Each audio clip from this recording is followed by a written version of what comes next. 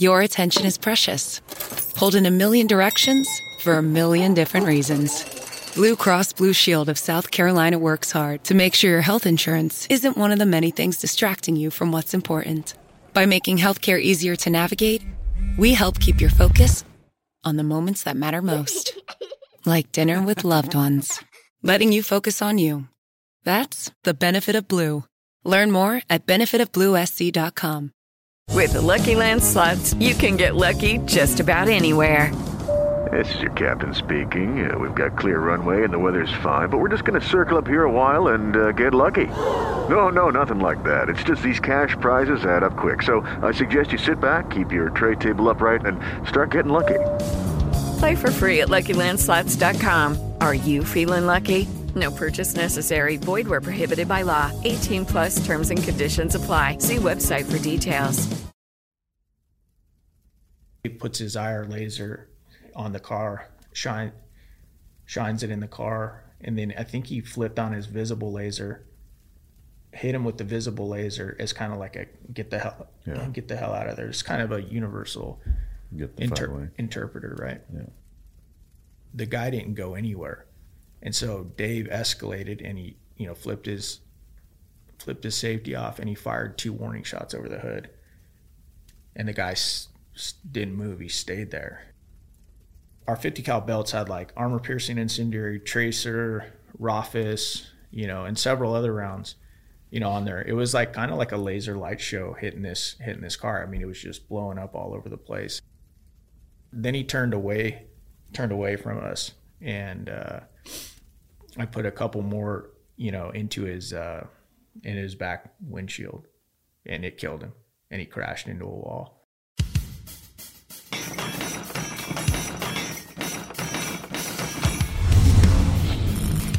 Welcome to Mic Drop, the podcast where relevancy is irrelevant and we don't give a shit about your feelings.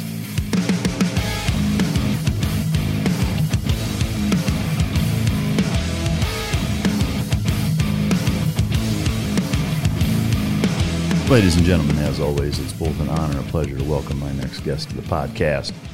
He served 13 years in the United States Navy, most of which as a Navy SEAL.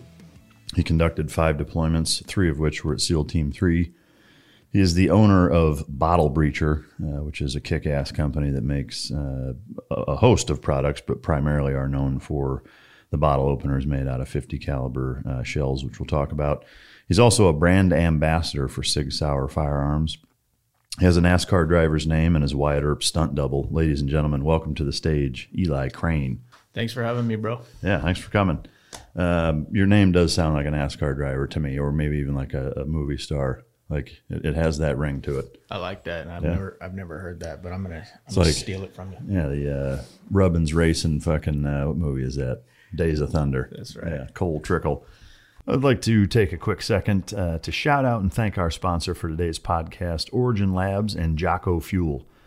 Jocko Fuel is a great product. He's got a ton of products actually within the Jocko Fuel line. The guests and I enjoy them on the show. And outside, I take a lot of the supplements. I've got some of the Origin Lab jeans, boots, gis, and it's just all around American industry. They do a fantastic job really re-revolutionizing American industry from start to finish. It's all American made, all American sourced. Everything start to finish is made right there in-house, and they really do a phenomenal job creating the products and fulfilling the whole ball of wax. They've been a huge supporter of the Mic Drop podcast for a while now, and I really can't thank Jocko Fuel and Origin Labs enough for the job that they do for us, and so thank you to you guys.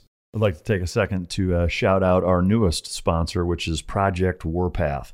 This is a Navy SEAL-owned company that provides apparel with a pretty edgy feel, and it's a good friend of mine that runs it out of California, and just overall a great outfit. They've got a whole line of different shirts, one of which is arguably my favorite, which is Epstein Didn't Kill Himself. Wonder where that one came from. And but yeah, there's Hillary Clinton Killed My Friends. There's a bunch of pretty edgy and cool patriotic sayings on T-shirts with good design, good high quality, and it's one that I'm actually wearing right now. So I appreciate them sponsoring the show. Again, that's Project Warpath. You can get all their stuff online, and the shipping and customer service is top notch, quality product, and you're supporting a veteran-owned business. So shout out to Project Warpath. Go check their stuff out. I'd also like to say thank you to our other sponsor, Resilience Premium CBD. Resilience is excited to offer all Mic Drop listeners a 20% off discount on all products for 2 weeks from when this podcast is live using the discount code MicDrop at checkout. That's 2 words, MicDrop at checkout. I'd also like to say that Resilience is a great company that works in conjunction with Trico CBD, and all military veterans and first responders receive 35% off. Yes, that's 35% off for all military veterans and first responders, and that's through the Military and First Responders Program. You just have to sign up at resilientcbd.com/military first responders discount. In terms of about Resilience, generally speaking, it's a premium CBD that I use. Again, it works in conjunction with the Tricos brand for the everyday athlete. That's www.resilientcbd.com. And Resilience was really born with the founders who are military veterans as well, personally experienced the effects and impact that CBD had on their own mental and physical obstacles. Their focus was sharper, mental stress was calmed, fitness stamina increased, and their bodies felt less pain, inflammation after super intense workouts. A lot of times, most people and people are able to either wean off entirely or significantly reduce pain management therapy. This is a shared vision among the founders that this incredible supplement had not only changed their lives, but had the power to provide unbelievable benefits to family, friends, athletes, fellow veterans, and ultimately the entire fitness community. So big shout out to Resilience for their product as well as the Trico stuff. We sure appreciate their support. What was your favorite meal growing up? Oh, that's a tough one. Probably lasagna. Yeah? Like lasagna. Mom throw down lasagna in the kitchen? Yeah, she would. Is she Italian? No, she's not. She's Swedish. No shit. Yeah. Fucking A. What's your best memory about growing up? Oh, man, that's a good one. Probably just playing outside, playing, Cowboys and Indians, Army. Like we lived in one of those, back when life was, I think, a little bit better. Simpler. You could go out and like Mom would be like, hey, come back when it's dark for dinner. And we just roam the neighborhood, ride all our bikes all over the city. And that was pretty awesome. Yeah, no, I agree. I mean, I know we were talking just a minute ago. We both have kids that are, I know at least for mine, like they've grown up drastically different than the way I did, and in some ways probably better, but in some ways, I'm sure I'm a little biased because that's how I grew up, but I wish that they had experienced some of those things that we did growing up riding by. Man, fuck, we rode our bikes everywhere, like that was, and miles away from home at like when I was in third grade, Right. Like, I mean, shit that I think now I'm like, there's no fucking way I would let you do what I did. And I don't know why it's so different now, but right. But goddamn, it sure is. What was your first gun? My dad bought me a Ruger 1022. That was my first real gun. I had some BB guns before that, but the Ruger 1022 kind of like started it all. Yeah. What, did you hunt with it at all, or just? I did. Yeah.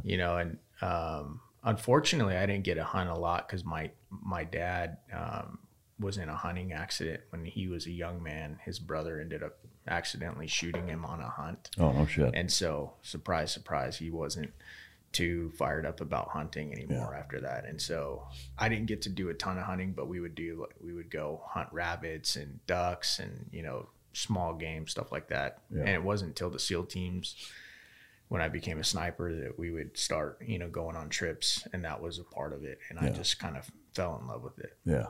I definitely want to get further into sniper school later on here and talk about some of the parallels between that and the regular SEAL teams. But what was your first car? Oh, dude, I think it was a 91 Chevy Corsica. Oh, and shit. It was awesome because now that you're older, you can, divulge some of this stuff. But I remember, I don't know how the car still ran because there was we would jump it all the time. Yeah. And my dad had this private mechanic that he would take the car to, and guys were like, the guy was like, there's a guy like, Val, I don't know what your kids are doing to this car, man, but something is up with, this car's getting hammered. And he'd be like, what are you guys doing? And we're like, nothing. And then after school the next day, we'd be driving down the back roads in Yuma, Arizona. And we would like sing the, Dukes of Hazzard song, all four of us dudes in the car. And it'd be like, dun, dun, dun, dun, dun, dun, dun, dun. And you'd fly and hit it and be like, boom, and it'd be like, oh my God, that was awesome, let's do it again.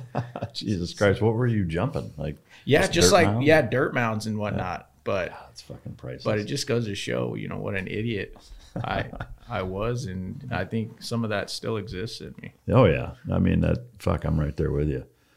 Cars have absolutely turned into kind of my favorite pastime. But what if there's one thing that you could kind of reduce out of the Navy in terms of what you miss most about it, what would that be? 100% the guys. Yeah, right there with you. What is your morning routine when you're not traveling, normal day at home? The first thing I do is I usually get up and I'll kind of check the news to see what's going on in the day. And that's just as I'm getting ready real quick. And then I'll head to the gym. I'll do weights, and then a couple times a week after lifting, I'll go and do some cardio. Maybe like my back and my knees and my hips are pretty screwed up, so I can't run for long periods, but I'll do like some sprints and whatnot, and then I'll usually come home or go straight to work at Bottle Breacher for a little while, and then I always try and be home around dinner time so I can hang out with my girls. Yeah. In terms of eating habits, what have you? Are you a faster until a certain time, or do you? I am. Yeah, I usually fast till around at least noon. Yeah. Sometimes if I'm feeling good, I'll push a little bit, but I find that tends to work pretty good for me. Yeah. Do you subscribe to any particular type of eating habits when you do eat? Like you only eat certain things, or do you just kind of do whatever?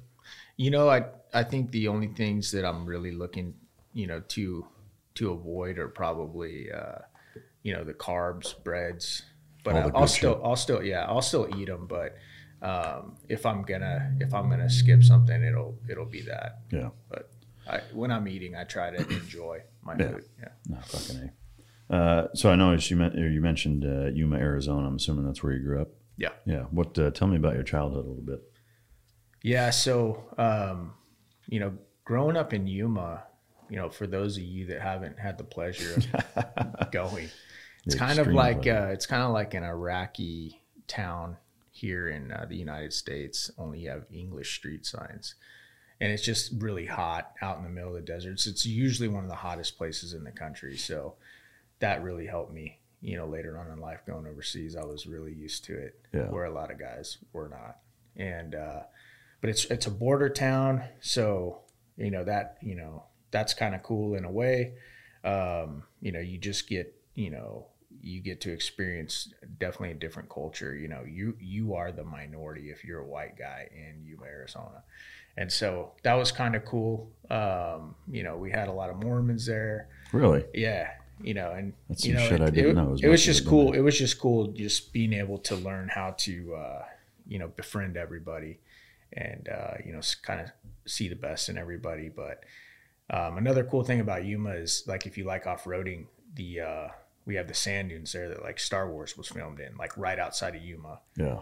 And so a lot of guys like to off-road and stuff like that. But I still give my dad a hard time, like, for moving our family to Yuma. Like, hey, what were you thinking, man? So it wasn't like he's a military guy? No. He was a pharmacist that he went to school in Iowa.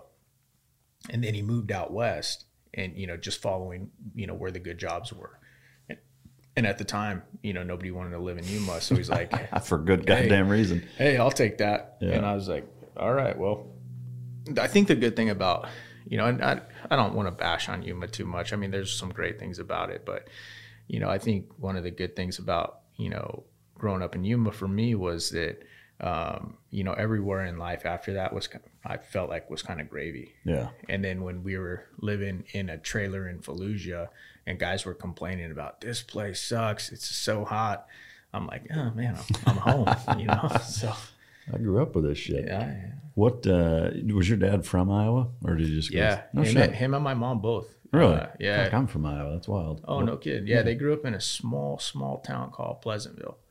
And I loved, right where that's at. I loved going, and like I only got to go a couple times as a kid, but I was blown away because my cousins, like they could just like jump on a 4-wheeler or grab their 22 and go out in the backyard and go hunting. Where I was from a little suburb in Yuma, there was none of that. Yeah. So I was infatuated with that kind of farm lifestyle, and but I understand, a lot of people get tired of that weather and whatnot. Yeah, I mean, it's like with anything. I think there's just like with you and Yuma, you kind of love-hate type of thing. Is that it's what you grew up with, so there's some nostalgia there that you like. There's also some elements where the grass is always fucking greener, no matter what. Like, if I growing up in Iowa had gone to Yuma, I'm sure there's things that have been like, fuck, that's awesome. You get whatever, Right. but it doesn't get cold here, like because in Iowa, it gets fucking ridiculously cold, But yeah, I mean, it was a great place to grow up. No two ways about it. Sibling wise, did you have a big family, or was it just you, or Two brothers,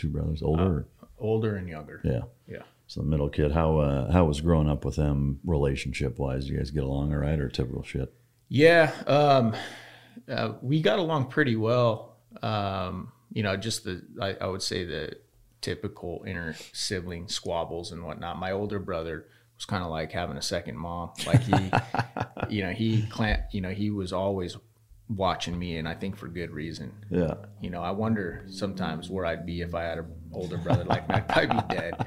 But yeah, he kept me out of a lot of trouble, and he grew up, and he's a great dude now. He's a chemist out in Colorado. And my little brother, who I was actually probably closer to growing up, he probably one of the smartest men I know, and he got accepted into all three military academies, chose the Naval Academy. And that was really cool for me to watch, because I think up until that point, I'd never seen somebody really close to me like hit one out of the park success-wise. Yeah. And it was cool because I watched him prepare to become successful. So it really kind of clicked a light bulb in my head, like, oh, this doesn't just happen to people on TV. You can actually do this. And I saw what he did. Like, I used to give him a hard time because like I was always a kid playing outside, and I loved playing football and playing catch and whatnot. And I remember, I remember being like, hey dude, you want to come play catch? And he's like, no man, I got to go study for my SATs. I'm like,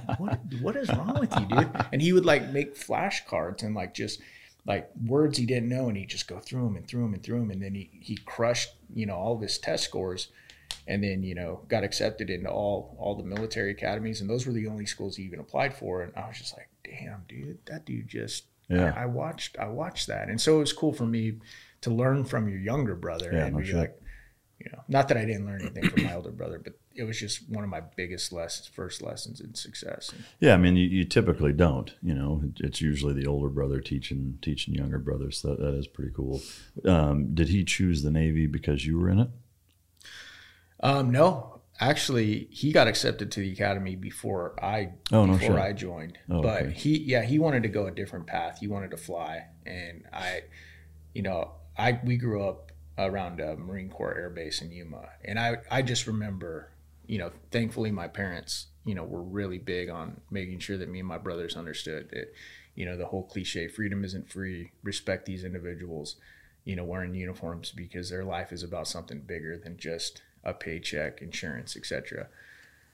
And so I always looked up to military guys. And so I always felt like I would go someday. And then as I was getting older, I started studying, and special forces really appealed to me, just the challenge of it. And coupled with some advice my dad gave me, he told me as a kid, he said, Eli, I'm a pharmacist. It is what it is. I've made my bed, tried to make the best of it. But if I could give you any piece of advice, he said, because I think wishes he could probably go back and redo it all over. But he was like, hey, one of the keys to being happy in your career is to do something, that you would basically do for free. Like you loved it so much, you'd do it for free. Yeah.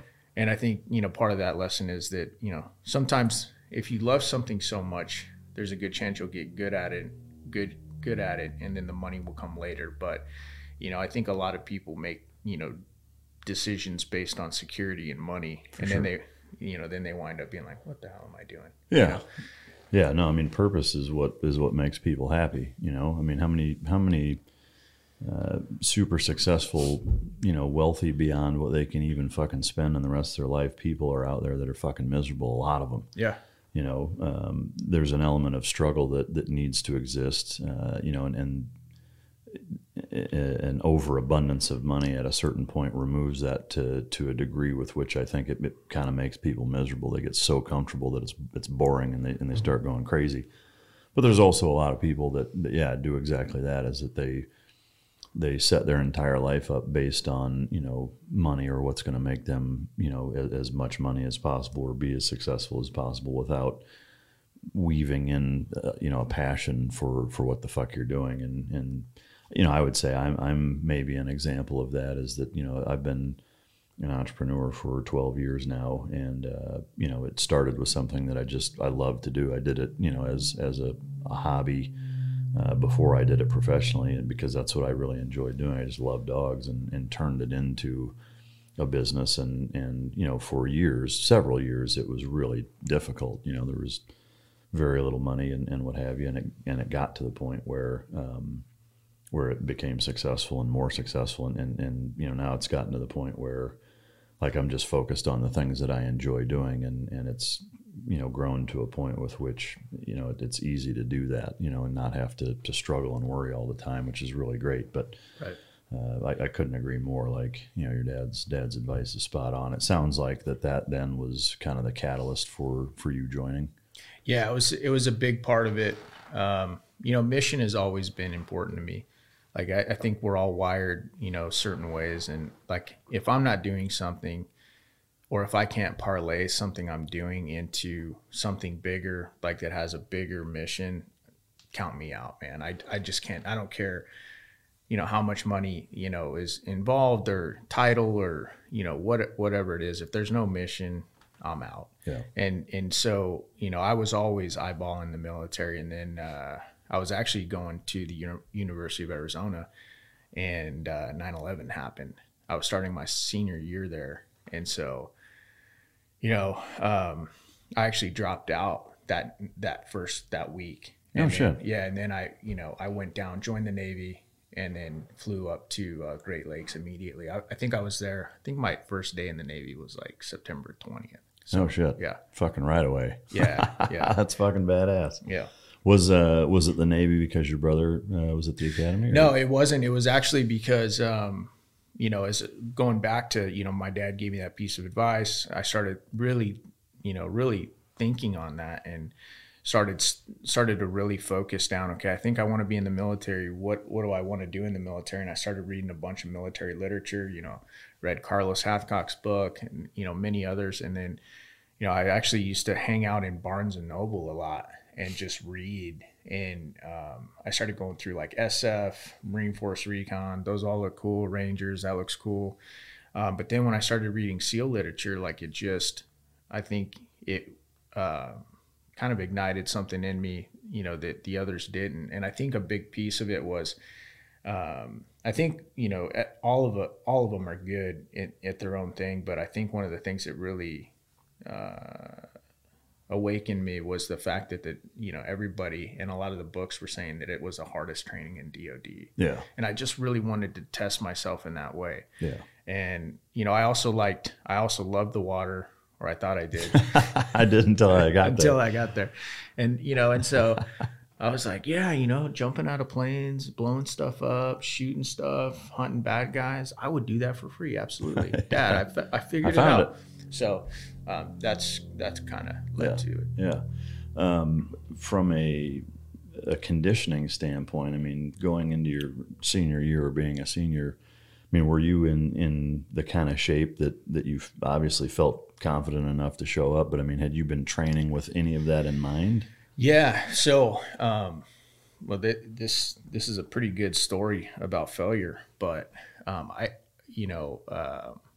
remember when I was right out of high school, I was dating a young girl at the time whose dad was the sergeant major at the Marine Corps Air Station there in Yuma. And he was cool enough, I think it was him. I think it was him that hooked me up with somebody at YPG, Yuma Proving Grounds, where we used to do a lot of free fall and stuff like that.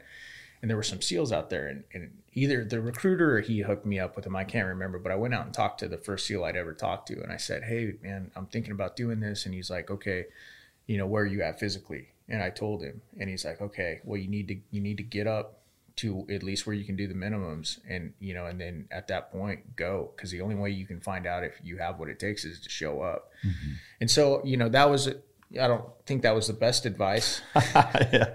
Just check the bare minimum box. Yeah, and yeah. And so me being a knucklehead, I kept that in the back of my mind. Okay, because you even read the books, where it's like, hey, this is a mental thing. Yeah. It's like a lot of the books will say, it doesn't matter how many push-ups you can do necessarily. Once you get there, as long as you get your foot in the door, all that matters is that no matter what, you won't quit. And I was like, okay, so I'm rolling in on that. And, come to find, and then when I was in college, I enrolled in something called the Ranger Challenge. Yeah. So it was like an ROTC program that was preparing guys to go to maybe Ranger school or, do some special forces in the Army. And so I was doing that, to try and prepare physically. And, they weren't brutal workouts, but they were decent, And so, long story short, I ended up showing up, to Buds with a pretty bare minimum, physicality. And I'm not like a really physical specimen. You're like, yeah, man, I'm looking at you. I get it. But no, and I was also born with either asthma or exercise-induced bronchitis. I got multiple diagnoses from many doctors, and basically at the end of the day, whichever one is right, the bottom line is, even after like an albuterol treatment, my lungs only function at like 60% of what they're supposed to. So as you know, like with all the aerobic running, swimming, etc., if you're only functioning on 60% of your lungs, you're already quite a bit behind the power curve. So I show up there with this, pretty poor idea of preparation, and it showed. I mean, like I was hurting. Yeah. I did make it through Hell Week in my first class with Bud's Class 242, but I'd failed to run, I had failed to swim, and then post Hell Week, I failed life-saving 3 times, which at the time was a weed out evolution, and I know that goes back and forth sometimes. Sometimes it is, sometimes it isn't. But I got, taken to an academic review board, and the message was, listen, young man, clearly you're tough. You made it through Hell Week, but we need the best of the best here, and you are not it. And on top of that, I was ranked in the bottom 25% of my peer evals, which, as you know, that's a huge deal. Yeah. And I think a big part of that, just taking ownership of it, was I hadn't learned yet to focus on the boys. I was all focused on me. And when you get, it's easy, like for the, your viewers and whatnot to, be like, oh, well, of course, man, you gotta be a team player. Yeah. I get it. It's easy to be a team player when when you haven't been awake for 4.5 days, right? When you've slept, when you got a full belly, when you're not terrified of failure and just getting your ass whipped, right? But that's when you really find out what you're about, when the chips are down. And so, and at that point, I wasn't that guy yet. I was focused on me. Hey, am I doing good? Hey, don't extend yourself. Don't, hey, if Mike looks like he's hurting over there, but I'm not gonna extend an olive branch. I'm not gonna ask Mike if he wants to bump out of the 2 slot, and I'll take it. Yeah. So I can take the pounding and Mike can get a break. I'm going to stay right where I'm at because I'm comfortable. And those are the big reasons why I had to go away. Yeah. And, So they performance dropped. Performance dropped, yeah. Oh, shit. What was the mentality? I guess looking back on that now, you realize that that's what you needed at that time. Yeah. Was there bitterness, animosity? There was. And I think a lot of that was my own immaturity, you know. I hadn't learned yet to take ownership and accountability for not only my own poor preparation, but, for, everything in my life. Hey, if, and as I got older and more mature and I started, hanging around, guys that sharpened me and understood that, you'd hear the common message was, hey, 95% of where you're at in life is your own fault. Before Sarah discovered ChumbaCasino.com, she enjoyed chamomile tea. Come on, big jackpot. And being in PJs by 6. Let's go. The new fun Sarah Woohoo! often thinks about the old boring Sarah. Yes. And wonders if that Sarah ever really existed. Chumba Casino has over 100 casino-style games. So join today and play for free for your chance to redeem some serious prizes. No purchase necessary. Void where prohibited by law. 18+. Terms and conditions apply. See website for details. With the Lucky Land Slots, you can get lucky just about anywhere. This is your captain speaking. We've got clear runway and the weather's fine, but we're just going to circle up here a while and get lucky. No, nothing like that. It's just these cash prizes add up quick. So I suggest you sit back, keep your tray table upright, and start getting lucky. Play for free at LuckyLandSlots.com. Are you feeling lucky? No purchase necessary. Void where prohibited by law. 18+ terms and conditions apply. See website for details. Lucky Land Casino, asking people, what's the weirdest place you've gotten lucky? Lucky? In line at the deli, I guess? Aha, in my dentist's office. More than once, actually. Do I have to say? Yes, you do. In the car before my kids' PTA meeting. Really? Yes. Excuse me, what's the weirdest place you've gotten lucky? I never win and tell. Well, there you have it. You can get lucky anywhere, playing at LuckyLandSlots.com. Play for free right now. Are you feeling lucky? No purchase necessary. Void where prohibited by law. 18+. Terms and conditions apply. See website for details. Or it's, to your own credit. Now, that's not to say that there's not luck here and there. Or you got a break, but so much of it comes down to our own choices and our own decisions. And like, if you, as a man, if you don't learn to take ownership of that, you're never going to be successful, period. No, I couldn't agree more. I mean, to me, what's encouraging about you, but disheartening about society is how few people actually understand that, and would take that scenario. Because for those of you listening that aren't intimately familiar with the SEAL process and what that looks like, to go that far, which is about halfway through training, or not quite, I guess, but still, you're past Hell Week, and you've gotten a pretty good kick in the nuts that you've proven that you can deal with.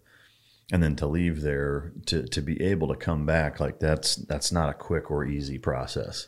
Right. And you have to start all over again, and it's going to be a few years later, Yep. So it's like, to even come back from that, whether you quit, whether you med drop, performance drop, whatever, just coming back again is something that takes an exceeding amount of determination and grit to make it back there, especially knowing what you have to do all over again. So you went to the fleet and you did a couple deployments in the fleet? Yeah. And that's one of the hard, you mentioned several of the elements that are, definitely problematic or difficult in that situation. But one of the biggest ones is it's not like the Army or the Marine Corps where I can go join an infantry unit and still accomplish my mission of what I would consider fighting. Yeah. And I don't mean to disrespect sailors. Sure. I've got so many brothers that, I love to death. And that was one of the best parts about going to the fleet for me, is the guys I met and the gals I met, and just many of them are still friends to this day. But I really wanted to fight for my country, especially, joining the week after 9/11, and it, and I didn't feel like I was going to get a chance to do that on the ship. And so, I went out to the USS Gettysburg. They gave me a choice. They said, hey, you can either go to Japan or you could go to Florida or Virginia. And Japan sounded kind of cool. I thought that might be cool to see a different culture, a different side of things. But I was thinking about, hey, if I want to come back, what's the best chance of me coming back? And I thought if I stayed stateside and, was around maybe a motivator or something that could help me with the package and the paperwork to come back, and the Navy doesn't have to spend a boatload of money now to send me back across, the world. I was like, okay, that's probably my best chance to come back. And so I chose to go to Florida, the USS Gettysburg, and be a gunner's mate there. I'm curious, like mentality wise, if I put myself in your shoes, I would find it hard not to, at least to a certain extent, have that almost senioritis the day you show up. Oh yeah. You know, of just like, this is fucking temporary. Like, I don't, you know, like check the bare minimum. Like how hard was it to, I mean, fuck motivation. Like, you're not going to have any motivation. How hard was it to find the discipline to make yourself do a good enough job, or was the motivation knowing that you had to be able to get back? Was that enough, or what was your frame of mind like then? Well, it was not only that, you know, knowing that if I was going to come back, I knew that the command was going to have to release me. So I knew that I had to do a good job.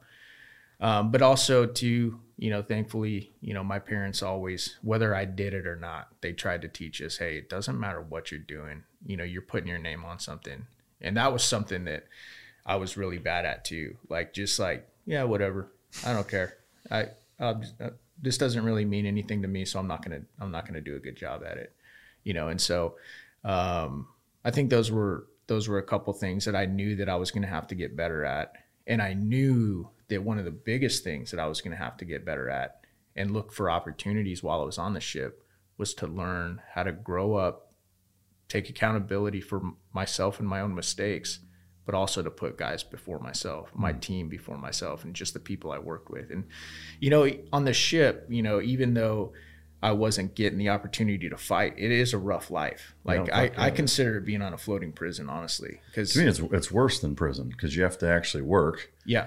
You know, like you don't just get to do kind of what you want and have all that free time. Like, you've got a full-time fucking job on top of being in prison. Yeah, and honestly, you know, it's much more than a full-time job. You know, for those of you out there that don't have any family that, you know, are on a ship or anything like that. But, you know, it's interesting because in the Navy, when you're in the fleet on a ship, you'll work your full day. You'll start at like 7, you'll work till, you know, 5, and then you'll have to stand a night watch every single night. No weekends off. I mean, you'll either stand like the 8 to midnight watch, or the 8 to balls to 4, or 4 to 8, and then you start your day over again. So, I mean, sleep deprivation every single night, you know, and it's just like, that was kind of good for me too, because it did help me grow up, teach me responsibility. And, you know, there were many, many times where I could have, you know, taken the easy road and looked out for myself, but I started to work on, okay, how can I look out for Mike in this situation? How can I cover down on him, even if it means that I have to stay here, you know, on a day off or whatever? And so I needed that. What do you suppose the catalyst for that switch in mentality was? Do you know? I think it was, you know, just, I've always been the type of guy, I failed a lot. I failed at a lot of stuff, but I always try and like figure out why, or then figure out, okay, if I am going to be successful, what's it going to take? Why didn't it work that time? What can I go back in, look at, dissect, and where can I make changes? And, you know, I think that was a big reason why, you know, I wanted to, you know, shore that stuff up, because I realized clearly what I didn't work. Okay. So how do I attack it again differently? And I've had to apply that in business too. I'm sure you have as well. Yeah. Just like, I mean, it's difficult, and there's so many things that can get you. Yeah.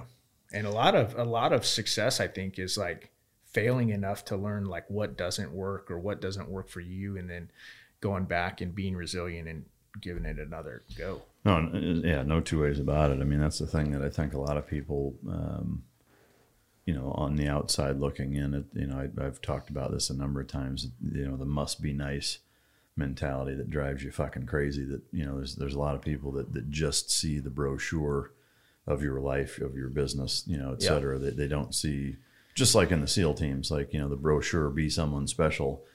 It's, you know, tri-folded, you know, handful of pictures of all the coolest, funnest, sexiest shit that we do in the SEAL teams.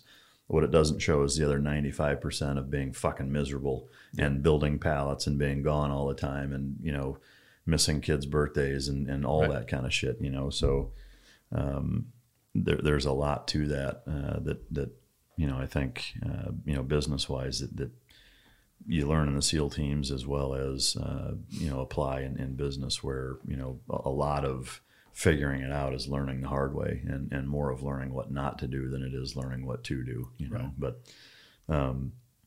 so you spent, how long were you on the Gettysburg for? 2.5 years.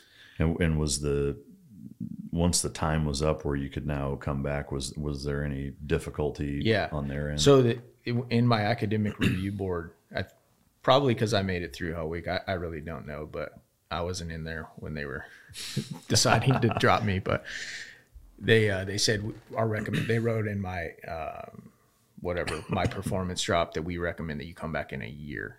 So I had that recommendation in there, but when that time came, the way it works on a ship or in most commands is, okay, CO, commanding officer, you can let this young man go back, but you're not getting a replacement because you chose to do that.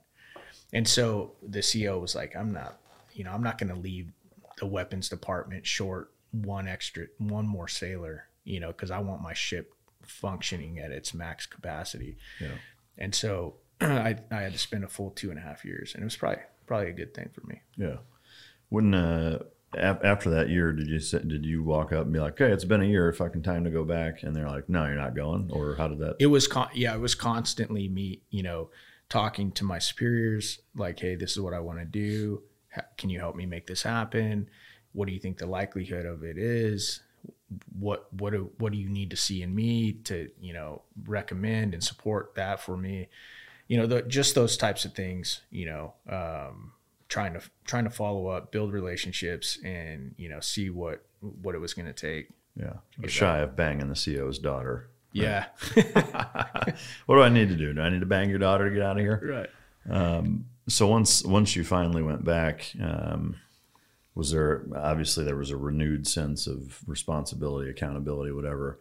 Shape-wise, were you in much better shape at that point going back? Yeah, I was in much better shape, but still I wasn't like one of the top performers there. Yeah. I was always, I was a horrible runner. Yeah.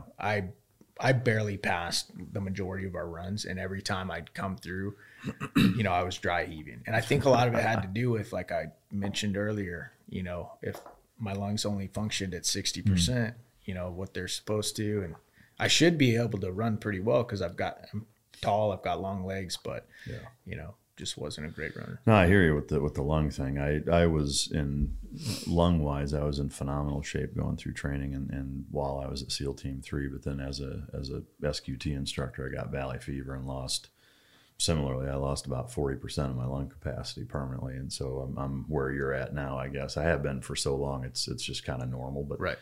But I hear you there. I certainly don't have the VO2 max or bottom end that I did, and not just because I'm older, but how old were you at this point?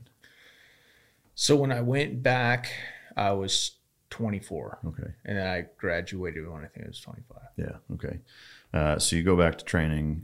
Any hiccups or problems other than just the tough runs, whatever? Any performance roles or anything like that? No, I didn't. I made it straight through with Bud's class 256, and the runs were always the looming. Hey, this might get me dropped. I was always on the bubble for runs, and think like the first. It was crazy, Mike, because I was like my first time back in first phase in class 256, I didn't even know if I was going to make it to Hell Week because I got pneumonia in first phase right off the bat with my screwed up lungs, because pneumonia obviously attacks your lungs. Like I wasn't passing my runs, and I was like, oh, this is like, if I failed one more run, I was gone. Yeah. And I was like, dude, I'm not even going to make it to Hell Week. And then secondly, they can send me right back out to the fleet. So I was definitely nervous about that. But I passed my final run before going into Hell Week, and I'm like, at least I'm going to get an opportunity to go into Hell Week. And, so. And they made you go through it again? Oh, yeah. Yeah. Yeah, that was awesome. So, I mean, for those of you listening, I mean, to me, that's pretty fucking remarkable. I mean, to have gone through Hell Week twice. How was the second time compared to the first time?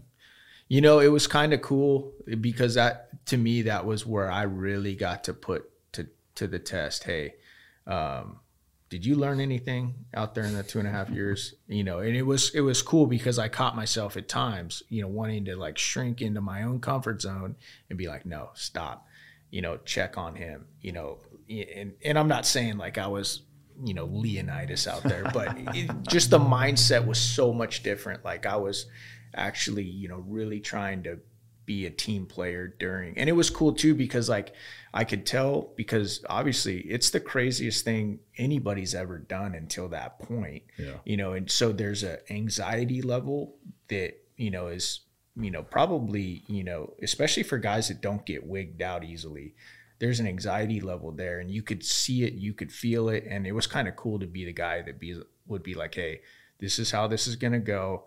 I remember, you know, walking out. We were walking, you know how you start in the classroom, you're watching movies and whatnot. And then, you know, they break you out differently every time. But, you know, they were walking us out to the tents to go sleep before breakout. And then they broke, like, I was like, you know, was totally alert. And I saw some of the instructors in the trucks. And I'm like, oh, here we go. Let's get ready, boys. It's going to be a long week. But it was cool. I remember one of the guys in my boat crew who ended up, I think going to like SEAL Team 8 or something, really good dude. But I remember at the very end of Hell Week, right after the demo pits, we came back to the center and they were beating us like they always do. And they were like, hey, yo, you guys don't want to put out, roger that. Well, that's fine. We'll run you to lunch and then we'll keep this party going. And one of the guys next to me, we were low crawling up this berm, and like, you know, at that point, 5.5 days later, you're chafed beyond belief. Every movement is very painful. And like we're low crawling up this berm, wet and sandy. And, you know, he said, hey, Eli, I don't think I can do this much more, man. And I was like, dude, hang in there. I said, this is what's going to happen. We're going to get to the top of this berm, and there's going to be an American flag on the other side. Because I just knew, like, it was kind of the same way my last Hell Week was secured. I'm like, dude, we are like moments away from being secured. And I was like, dude, just hang in there. So it was cool to be the guy that could encourage and be like, hey, brother, we're good. Yeah. You got this. Yeah. So is he the guy that later on you're like, you remember when I carried you through Hell Week, motherfucker? No, that's one of the crappy things is that only 6 of us from my class stayed on the West Coast. Everybody else went to the East Coast. So, you know, I feel like I lost contact with so many of those guys that, you know, we went through hell together. And, to compare the two in terms of, you know, that span, I'm sure they were pretty consistent with evolutions and how it went and whatever. But does one stick out as being different or more difficult or easier or different in any way? You mean in Hell Week?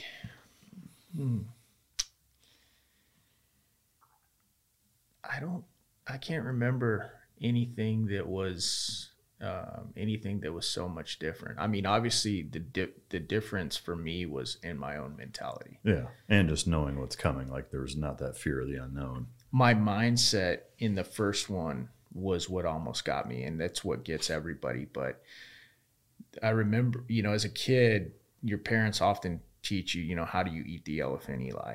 You eat it one bite at a time. And I remember my first Hell Week with Bud's Class 242. It was Monday night. So we'd been doing this for 24 hours. Like if you know, just to give you an idea for those of you guys that haven't been through Hell Week, most of you, but if you go at that pace for 24 hours, if you go at that pace for 6 hours, you're going to feel pretty damn tired. Mm-hmm. You go at that pace for 24 hours, you're going to be like, I've never felt this exhausted in my life. I've never been this cold, this tired, this miserable. And that's how I felt. And I was like, and I started looking at that entire elephant. And I remember we were getting surf tortured on Monday night, and they were, you know, sending us into the water. All right, let these guys, you know, bring them right up to the point of hypothermia, get them up, about face, walk out. Now our little chart says we can leave them in for this amount of time before they get close to hypothermia. Okay, walk them out. and come out. And I remember we were doing this for hours, and I'm thinking to myself, I've never been this cold, never been this tired, never been this miserable, and I've still got 4 more days of this. There's no way. There's just no way. Yeah. And so I was trying to eat that elephant, all at once, and it almost got me. Like I started to I felt like I was starting to mentally go down that, that spiral of mental death. And I think the only thing that saved me was stubbornness, just being stubborn. Yeah. But no, I hear you on the stubbornness. I mean, for me, for whatever reason, I'm sure it can be attributed to, my parents, other influences, a martial arts trainer, teacher that I had, just some experiences I had in high school, whatever, in terms of the stubbornness and resilience. But I found myself thinking of that pretty much the entire time of just always thinking like, this sucks, but I know it's going to be over at some point. Like they can't do it forever. Like, yeah, there's still a lot left, and this fucking sucks, but the sun's going to come up. We're going to go to fucking chow. Like, this is going to be over at some point. Like, it's not going to last forever. Like, I just always kept repeating that to myself, and for whatever reason was able to convince myself of that fairly easily, and just always relied on that one simple kind of mantra, is that, that this too shall pass type of mentality. But it's interesting having been an instructor, which I'm 99% sure I actually worked your Hell Week as an instructor, but I was a brown shirt rollback instructor, not a phase instructor at that time. For 5-6 or for 4-2? 5-6. I wasn't there at 4-2, but I most of the shifts I did were either the fucking midnight to 8 or the 4 to midnight. There was only 1 or 2 classes during my tenure as an instructor that I worked like the normal day shift, which was the worst in my opinion. But as an instructor, it was, as a student, I think midnight to 8 is pretty comfortably the shittiest fucking shift. But anyway, what's funny too, because as a student, like there's always a hammer squad. Oh, yeah. One of the shifts is always the hammer squad, and it's usually when all the high ranking O's go home, right? Oh yeah. And it's just like a known thing, and it's like, Bravo shift, you're like, oh God, here comes Bravo shift. They're fresh, they're pissed off, they're ready to just kick the snot out of us, and we've just been going straight, and it's like, it's never good to see the fresh hammers show up. Well, and one thing that I learned the very first Hell Week I worked as an instructor is how exhausting it is for the staff, which I was not expecting. I really wasn't, because it's like, and as a student, you're like, God damn, these motherfuckers split it up into 3 different shifts, and we got to eat all of them. But it's like, each shift that comes in, like when you come in for that 8 hours, you're fucking 110%. Yeah. You're balls to the wall nonstop. I got to work a couple, at the end of my career, and I felt the same way. It was like, I was surprised at how difficult it was. I was like, fuck, I'm more tired than I would be as a student right now. Like, I don't know how the fuck, like, Jesus Christ, how am I this tired? It was fucking wild. But all right, so you go through the second Hell Week, then you end up graduating with that class, and then you went straight to Team 3. Yeah. What was your impression? So you were at Team 3 at 05-ish? 06 was my first deployment. Yeah. I mean, and you went to Iraq first, right? Yeah. Or all 3 of them were Yeah, there? it was interesting for me because we graduated from SQT, and SEAL Team 3 was already downrange. So they told us, okay, we went and checked in, walked over to SEAL Team 3, checked in, and they were like, hey, you guys aren't deploying. We've decided you're just going to go to schools and wait for your platoons to get back, and then you're going to get embedded with them, and then you're going to start training. We're like, okay, cool. So it was interesting for me because I had just gotten married between Buds and SQT. And so I told my wife, hey, babe, they said that I'm not going overseas. So why don't you go ahead and move out here to San Diego? You already know where this story's going. 2 weeks later, she moves. Good news. 2 weeks later, she moves, like she packs all her stuff up in her car, drives out to San Diego. And then they're like, oh, change of plans. You guys are going to deploy right after you go to SEER school. And so they sent us to SEER school. And then we deployed and we joined SEAL Team 3 while they were there. And I got put into, I think 4 of us got put into Bravo platoon. So that was wild because like in our SQT, like we didn't even, back then you didn't have nods, you didn't have lasers, you didn't have throwing you into the lion's den. Yeah, the learning curve went like, and it was just like you're just drinking through a fire hose, trying not to get anybody killed, working on gear and tech you've never even touched. Yeah. So you got married in between that time. Was your wife somebody that you met out on the East Coast when you were in the fleet, or how? No, she before I went into the military, before I joined up, I met her in Tucson. Oh, no shit. Yeah, we stayed friends for like 5 years.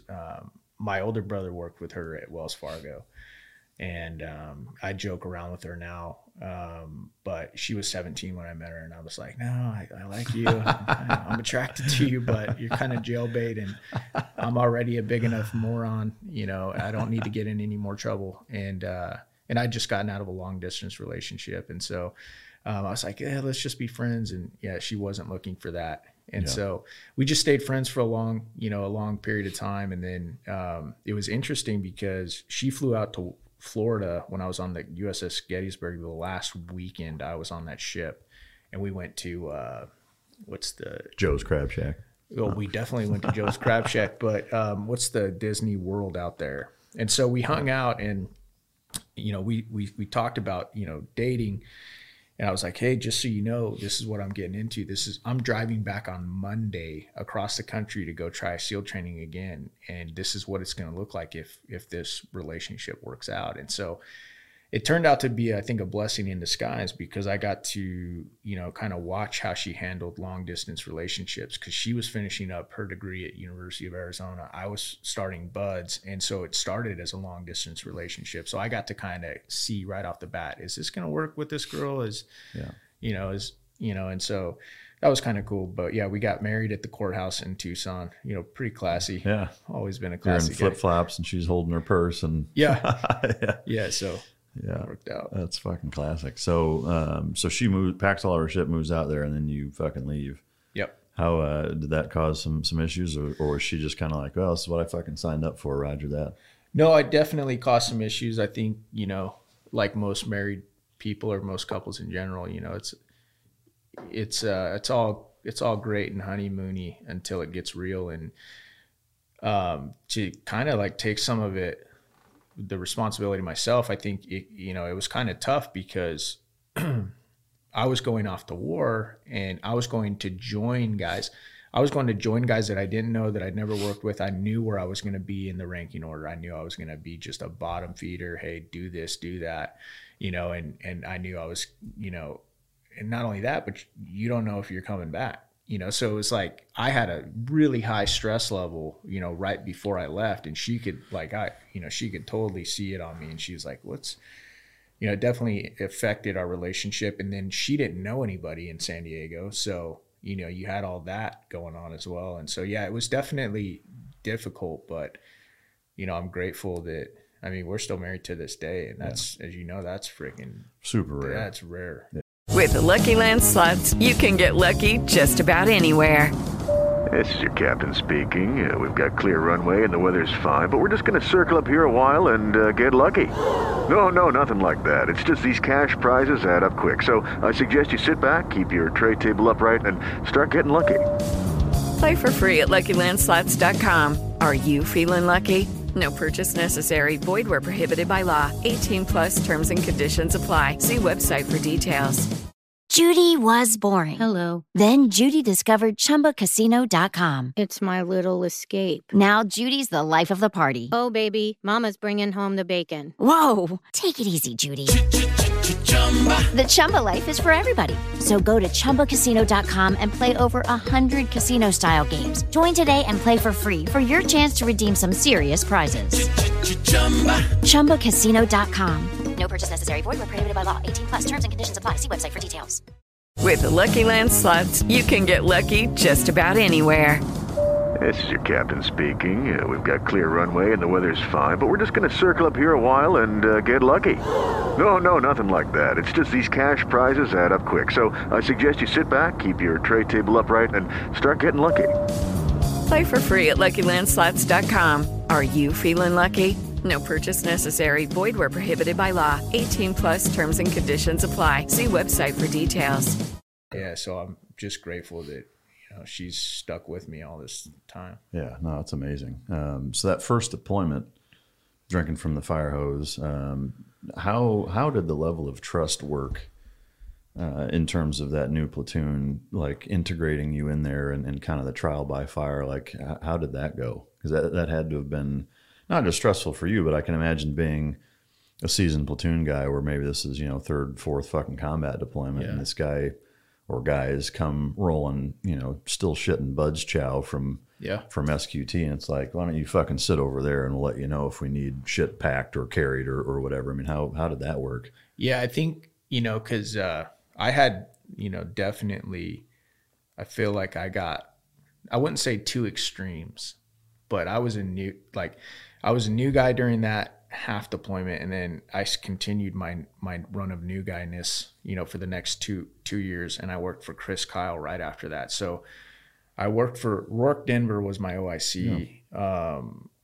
during that platoon, and we had some solid guys in the platoon, but I think a lot of it's usually stems down from leadership and what the culture of the platoon is going to be like. And on that first platoon, basically the theme was, look, here's the deal. You're welcome here. You're going to do all the jobs that nobody wants to do. We don't want to hear any complaining about it. You're going to treat everybody with respect. That's a given. But, unless you're screwed up, we're not going to mess with you. That was the culture there. And that definitely happened where guys screwed up and, they paid the man. Yeah. That was one of those things where you just walked around on eggshells and you knew that you were a minnow swimming with sharks, and you better try and learn as fast as you can, try and help out as much as you can. And always, like, there were four of us, like, we'd walk into rooms like back to back and just like ready to, like the four fucking new guys in prison almost. Exactly. That's kind of how it was. How long was it from the time that you were boots on the ground until you actually did something with the platoons? Yeah, I mean, it was right. It was pretty much right away. That was really cool. They implemented us right away. I mean, we were turret gunning, and we were carrying machine, like the 48. We were carrying pigs or more saws, Mark 46s, and at first it was a lot of turret gunning, and then once we proved that like we weren't going to shoot anybody or whatever, they started letting us go on patrols, and then towards the end we were even going on sniper overwatches. So we were blown away because we were the only guys from our class that were doing that. Yeah, I mean, that's unheard of, right? It was fucking, like, from the time you graduated SQT till you're doing legit real world missions was a matter of a month, 2 months. Yeah, it was. Dude, it was fucking crazy. It was wild, and that's super fucking crazy. And like I said, that was a ton of pressure because you're trying to fit in with guys that you haven't worked up with. You have to earn their respect, and you're working with a bunch of gear that you've never worked with before. So you're trying to figure out how nods work and how your APHIL works, your laser, and like, how to drive a Hummer at night. Yeah. I mean, there was so much stuff, and you were just trying not to screw anything up. Yeah. To me, what it also does though, is it makes me appreciate the gradual step-by-step kind of very surgically or strategically organize the way the SEAL teams work in terms of bringing guys up to speed. Yeah. Because if you look at and think about, say, 0300 infantry Marines, like all of them are that way. It's like they go through boot camp, they go through, their fucking MOS, and then, many of them, that's the case, is that, 6 months after they join the military, they're in Iraq fucking shooting at people. And so it furthers my respect. I mean, I have a ton of respect for Marines and all service members, but, infantry, Marines, and Army guys, like those guys, in some ways really have to take a big bite out of a shit sandwich, and in some cases that way where they don't get a lot of specialized training or they're handheld or brought up or mentored the way special operations guys do, which I get that it's kind of apples and oranges in a way in terms of mission and skill set, but the danger is the absolute same. Absolutely. In fact, I'd say it's probably even a little higher for Marines and Army because I would agree. I think it further makes me appreciate, the situation a lot of those guys find themselves in, 18, 19 years old in that position. But you were in the Sunni Triangle, the Fallujah Ramadi area during that deployment? I started in Habbaniyah, so about 30 minutes from Ramadi. And what was the typical mission set? And I know you mentioned sniper overwatch towards the end, but is that most of what you were doing was recon by patrol/fire and sniper overwatch, just looking for shit? Yeah, there was a lot of sniper overwatches going on, and then we were doing a lot of DAs at the time. We were actually, I remember crossing the Euphrates a lot. We would load our Humvees, on one of these Army flatbed like boats, and then we would cross the Euphrates, and then we would do a lot of DAs in a lot of rural areas. Yeah, I remember doing that a lot. But yeah, sniper overwatches were probably, if I had to guess, I'd probably say, close to the majority of the work that we were doing. Were there any missions in particular that you went on that were really hair-raising in terms of, like, you guys really kicked over a hornet's nest and were like, holy shit, and really had to battle it out, that you recall? Yeah, I think that's relative just to, like, what your war experience encompasses. That deployment, I think, was probably the for me personally, in my own experience, was probably the most scared I've ever been in combat, just because we were doing a sniper overwatch towards the end of my time there, and I'm pretty sure it was my first overwatch, and I was carrying a 48 machine gun. So we inserted at night, probably at, like, I don't know, 1 or 2 in the morning. You in that situation, if there's a family in the house, you can either keep the family there or you can let them go. Either way, if you let them go, they're going to go tell people that the Americans took our house, they're in there. And if you keep them inside, by that point in the war, this was 2006, people knew if the Ritlins aren't coming out of their house to go to school and go to work, there's a good chance that Americans are in there. And so I remember going in, and we weren't going to be extracted until nightfall. That was the plan. And then, I was covering one, corner of the house. I think I was covering the eastern corner with my 48, and I was all by myself. So I, from 2 in the morning until, whenever you're going to be extracted, hey, if anybody slips through and, lobs a grenade up on the roof where the snipers are, that's going to be a real bad day for me in so many different ways. And so, but I remember, just kind of like, watching this thing go down, and, watching the guys do what they were doing, watching snipers, watch this road. 'Cause we were going to have I think it was Marines or Army dudes patrolling through, one of the main roads there. And they wanted to make sure that these guys had some cover, and also watch for guys planting IEDs. And a couple of our snipers took some shots in the morning, killed some guys. And then I remember it's probably around 11 in the morning, one of our snipers, I can't remember if he came up over comms. I think they were talking about it on comms, and he ended up shooting this guy that was on my side of the house, and shot right through the windshield of this car and, like, domed him just right in the face. And I remember looking out, and I was like, oh damn, man, that's a bullet hole right in that window. It's probably a good 300 yards from me. But what unfolded next really got my spidey senses up, because I think that was the first time I'd ever seen somebody dead in war. And then I remember the car was parked right in front of a school. And so there were a bunch of kids and women that, heard it happen, started milling outside, and then they started screaming and crying.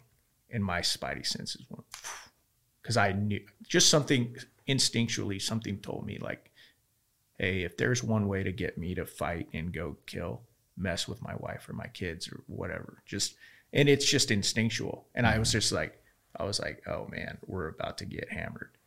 And it took a good 45 minutes for them to kind of rally, start maneuvering, form a plan. And first it started with small fire, small arms fire. And then what scared the snot out of me was when they started dropping mortars on us. Because, I mean, it is like the movies where, like, you hear it, thump, and then you can hear that thing whistling through the air for 4, 5, 6 seconds, and you're thinking the entire time, where's this thing landing? And I just remember thinking to myself, during that whole ordeal, and trying to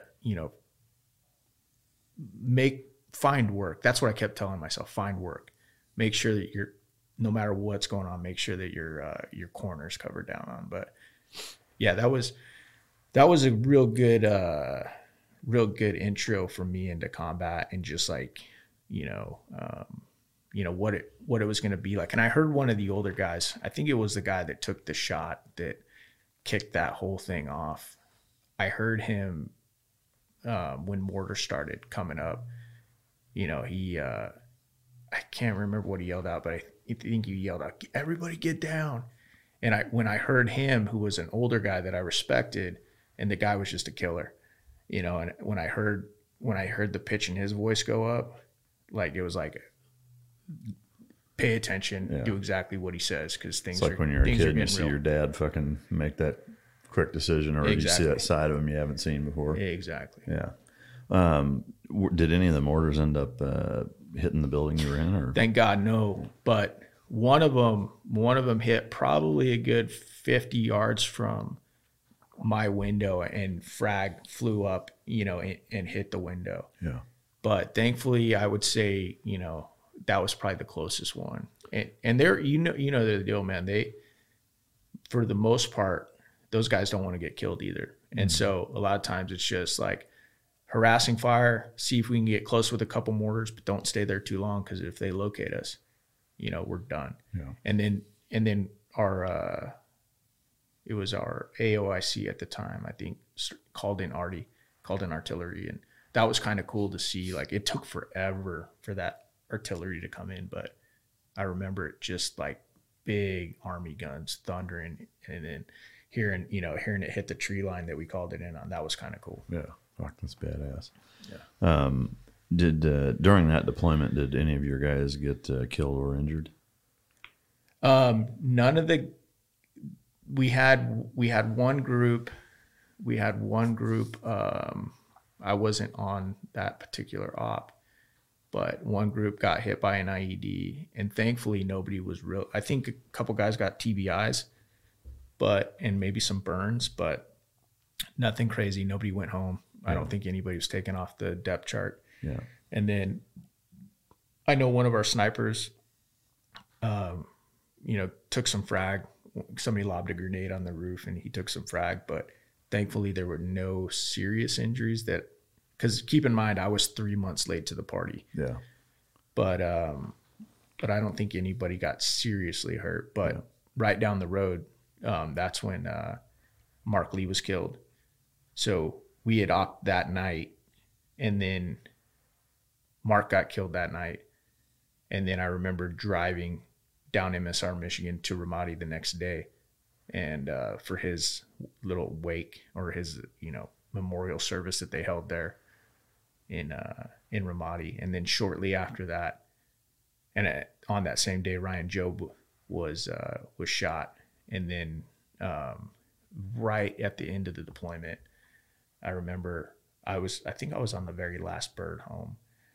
Right at the end of the deployment, Mikey Mansour was killed. So that wasn't in our group, but that platoon was about 30 miles down the road. So yeah. So you guys were operating parallel to TU Bruiser. Yeah. So I don't think we ever did anything joint with them while I was there. But I mean, when you're talking 30 miles, it's pretty close. Yeah. So.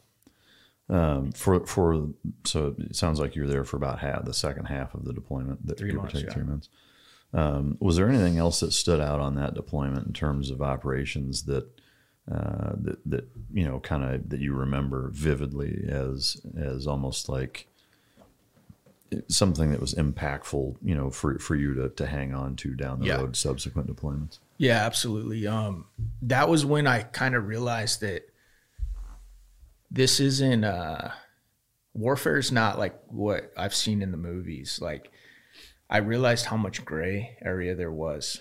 And I realized that, like, not every terrorist shows up with a scarf and an AK-47. Yeah. And that's one of the things that I want to talk about, because I want more people to understand that. You know, you see these guys, you know, some of our military individuals, you know, getting strung up, you know, for, you know, doing this or that, when, you know, everybody's Monday morning quarterbacking them or judging them. And it's like, until you've been in that spot, man, you have no idea how difficult it is. Yeah, same with police. You know? No, 100%.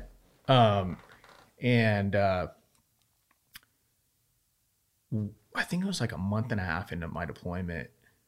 You know, I don't know what it was, maybe my 10th or 15th op, but we were, you know, you work at night and then you obviously sleep during the day. And I remember, you know, one of the first weeks I was there sitting in an intel brief where the intel officer, you know, came in and he's like, hey, you know, you guys just need to be aware that we're getting intel that some local group is making, you know, 30 VBIEDs right now on top of everything that you guys are dealing with. So, you know, keep that in mind as you're out there doing your job, which means vehicle-borne IED. And so I was like, okay, filed that away. And then it was probably about maybe a month and a half in that we were doing an op. And I remember it was a triple hit. So our assaulters were taking down 3 houses at one time. And I was the turret gunner in Victor 4. And so during that time in Iraq in 2006, there was a curfew. And so no Iraqis were allowed to be out past sundown. They all had to be, you know, in their house. And I remember, you know, those doing that job where you're like a turret gunner while everybody else is assaulting, a lot of times it can get pretty boring. You know, honestly, you're just sitting there watching the same street corner, you know, checking windows, you know, making sure that, you know, security is set for like 3 or 4 hours. I mean, you'll just sit there standing and you're kind of hanging out like dog's balls, honestly, you know. Like you're standing halfway out of the vehicle with a 50 cal, and hopefully, if you're lucky, you've got some like ballistic plating behind you to at least stop shots coming from your back. And I remember sitting there, you know, I was Victor 4, so I was watching like our rear. And then there were 3 other trucks, you know, where their gunners were pointed, you know, north, south, or northeast and west, and I was pointing south, watching the intersection to our rear. And so we're sitting there probably like an hour and a half, 2 hours into this op, and we had a C-130 overhead, and the C-130 came up over comms and said, hey, beware, you guys have two vehicles approaching you guys, one from the north, one from the south, and they're both blacked out, meaning they don't have any headlights, that's odd right there. They're out past curfew, you know, and they're blacked out. And so, you know, that was, you know, I was like, that's kind of weird. And turns out it was the CIA making a coffee run, right? Maybe. Well, I hope not. But anyway, so I'm sitting there, you know, continue watching my corner, and this car, I think it was a BMW. It pulls up into my intersection, and he just stops. And I'm like, that's kind of weird. And I verified, yeah, he looked out under my nods, and I verified he doesn't have any headlights on him. I'm like, what is he doing? And he's probably about 100 yards from me. And I'm thinking to myself, my thoughts go back to the VBIED brief that we just got a couple weeks ago. And I'm thinking, I wonder if this is a VBIED. And I'm like hanging halfway out of the turret, 100 yards away. I'm like, if this guy clacks this thing off right now, I'm done. And so it's probably my driver, who I think at that time was out of the vehicle. And so I said, hey, the guy's name was Dave. I was like, Dave. He was an older guy. I was like, Dave, check this guy out. And he turns around and he looks at the car and he's like, oh, damn. And so Dave puts his IR laser on the car, shines it in the car. And then I think he flipped on his visible laser, hit him with the visible laser as kind of like a get the hell out of there. It's kind of a universal interpreter, right? Yeah. And then the guy didn't go anywhere. And so Dave escalated and he, flipped his safety off and he fired 2 warning shots over the hood. And the guy didn't move. He stayed there. And I was like, all right. And I just opened up on the car.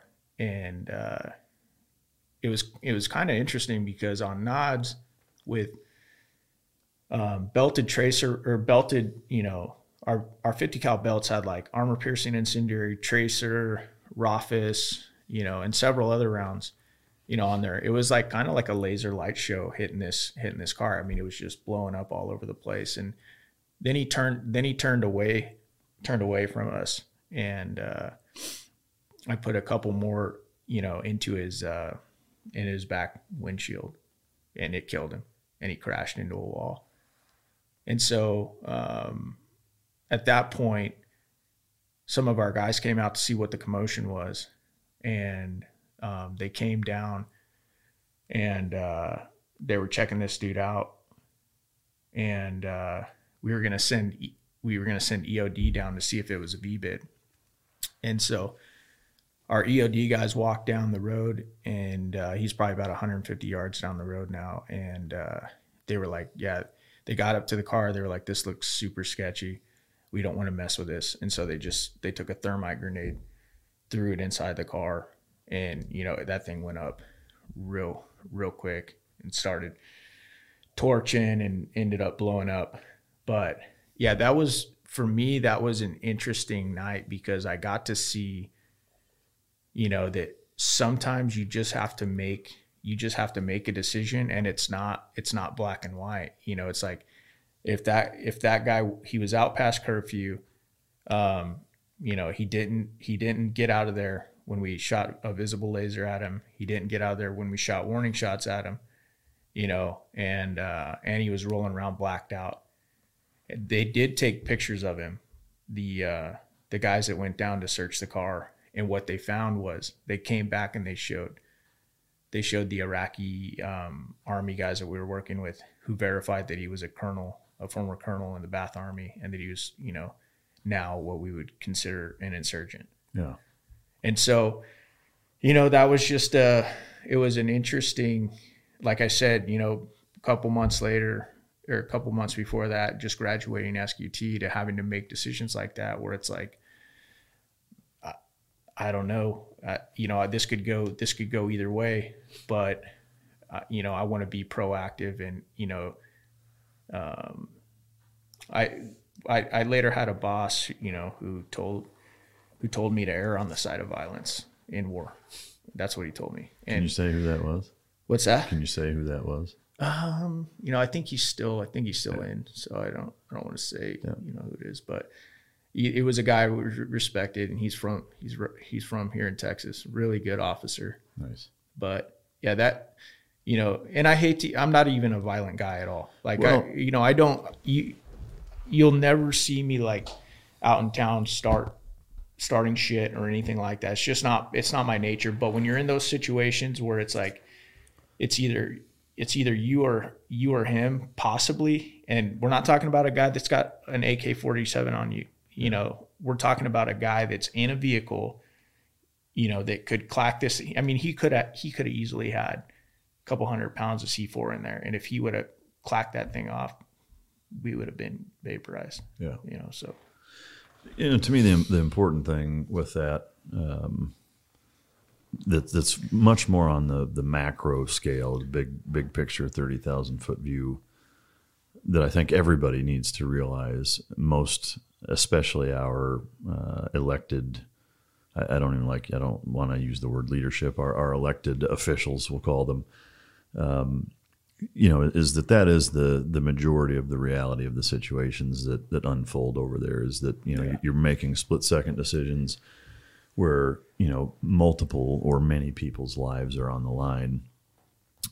There's not always a right answer. Sometimes it's the lesser of two evils. A lot of times it is. Right. And so to me, what that should further do is just like we were talking about earlier with accountability, is that our job as warfighters is to do exactly that, is to go to the places that our elected officials tell us to go and say, overthrow this government or take this fucking country, whatever it is. And there needs to be a level of autonomy that is awarded our warfighters to do it how they see fit. Now, granted, that doesn't mean go full Viking and be a fucking barbarian savage, right. Russians circa 1980 Afghanistan, where you're just being a brutal asshole. But it does mean that, you err on the side of violence, you err on the side of keeping you and your brothers in arms safe to the best of your ability. And sometimes those decisions have to be made so fast that you don't get all the information that everybody else gets after the fact. But I think what it further highlights is the importance of, from a foreign policy big picture standpoint, is that you don't send us places unless you're okay with us doing that. Right. Like if it's such a fragile condition diplomatically to where we're not allowed to do what we need to do to come home, then don't fucking send us over there. Right. To me, it really should be that simple, is that, if you want us to cat and mouse and fiddle fart around or whatever, then you can do that, through cables and wires and your diplomatic channels and whatever. But if negotiations fail and it comes to the fist fight, then that's how it goes. To me, I've mentioned this a number of times, but to me, I don't see on the largest scale possible where it's foreign policy and nations fighting each other, or on the very smallest scale possible, a one-on-one, man-on-man street fight, is that the principles of that are all the same, is that you avoid it at all costs. Sometimes it can't be avoided, and the negotiations on both of those levels and everything in between, the intent usually is to avoid the conflict, the combat, but should it come to that, I know if I get in a street fight, and I'm sure you're the same way, like there aren't any rules that I'm going to play by if somebody's trying to attack me and my family. Right. Like I'm gonna take the gloves off, and I'm gonna stagger the deck in my favor to the best of my ability. I'll cheat, I'll do whatever I can to be as advantageous as possible to minimize the risk to me and my family to defeat whoever's trying to fuck with us. And I think that's how it has to be, but it should also make it that much more critical for those decisions to be made ahead of time, and that you avoid sending us there unless you're willing to let us do it that way. That's my take on it. Yeah, no, I agree with you. And they say that war is awful and nasty for a reason. It just is. Yeah, there's no good side to it. The Civil War, as an example, Tecumseh Sherman, for some people may consider it faults, for all faults that he may or may not have had. He was very effective, as a Union commander. Most specifically the Atlanta, combat action that his unit saw while he was in charge of it. That was basically his mantra with every battle that he and his men fought, was that I want to make this so ungodly awful for the other side that they don't want to fight us anymore. And that's, as barbaric as it sounds, is actually the most humane way to fight a war, because it makes it the shortest. Right. The fewest amount of people suffer for the shortest amount of time if you do it that way. Yes, it's still very brutal, but to me that's just how it should be. And it really pains me that we've got such bureaucracy-ridden, just idiotic fucking people that are at the upper echelons of our government that have not retained that lesson from years ago, from 200, almost 200 fucking years ago. So it's just to me it drives me nuts. But so once you left that deployment, you went back home. Did you do a full workup then to before the next one? How was that now that you'd been to war and kind of almost did it backwards? Yeah, it was interesting because I got home and then a couple days later, I was going to go on a date night with my wife, like I'd been gone for 3 months, and it was wild because a couple of my new guy buddies that were in Iraq with me were like, Eli, you got to get back to Coronado, because I'd left. I hadn't even been put in a platoon to my knowledge at that point. It was just doing, your normal activities around SEAL Team 3 until you get put into a platoon, like making sure like I was vaccinated or had this administrative paperwork done or whatever. And I remember a couple of guys started texting me after I drove home from Coronado to Point Loma, and they were like, hey, you got to get back here, dude. We're at Danny's right now, and Christ, we're in a black hole. We're in we've got put into Chris Kyle's platoon, and they're demanding that you get back here. And I was like, oh, this is not going to go well. And so I had to tell my wife, hey, that date night that we were going to go on? Yeah, that's not happening. Yeah. And so, so you got laid that night, huh? Oh yeah. And so I went down there, and it was definitely like I talked about culture and platoons. It was definitely a different culture, and it was one of those coach, hey, you're still a new guy. You didn't do a complete workup.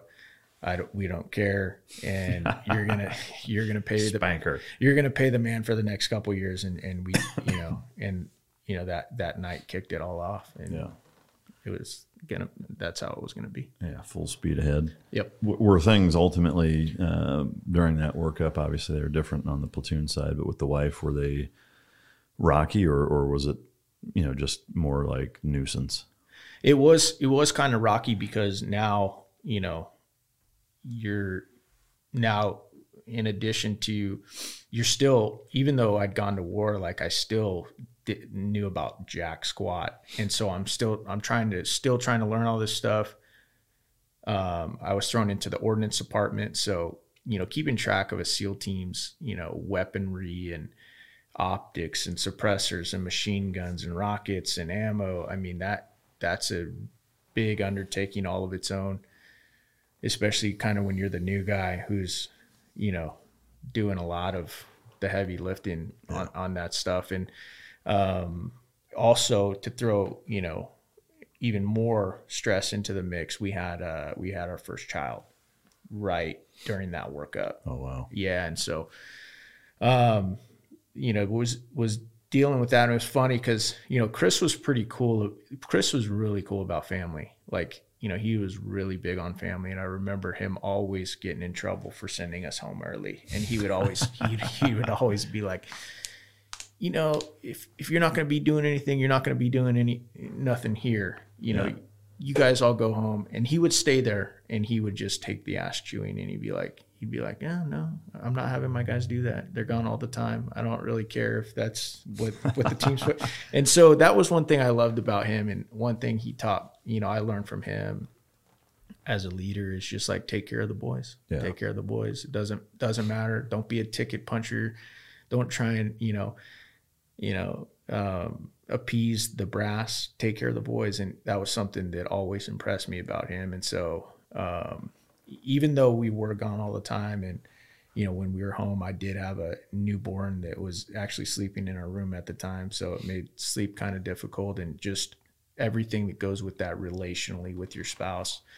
It was just one of the things that you got to Charlie Mike, you got to deal with, and in many ways I'm grateful for, because I think that whole saying, what doesn't kill you makes you stronger, and it was just another opportunity for me to grow personally. Yeah, that's a great way to look at it, no doubt. Did you go through sniper school during that workup? So great question again. Story number 2, failure. How much time we got today, Mike? We got all fucking day. I started NSW sniper school during that, and I was surprised because often, you know, at least up until that point, it was, I think, pretty rare for new guys to get to go to sniper school. Yeah. And so one of the things that we did when we joined that platoon was we sat down with Chris and he asked us, what are your goals? What do you want to do in the teams? And the number one thing I wanted to do was be a sniper.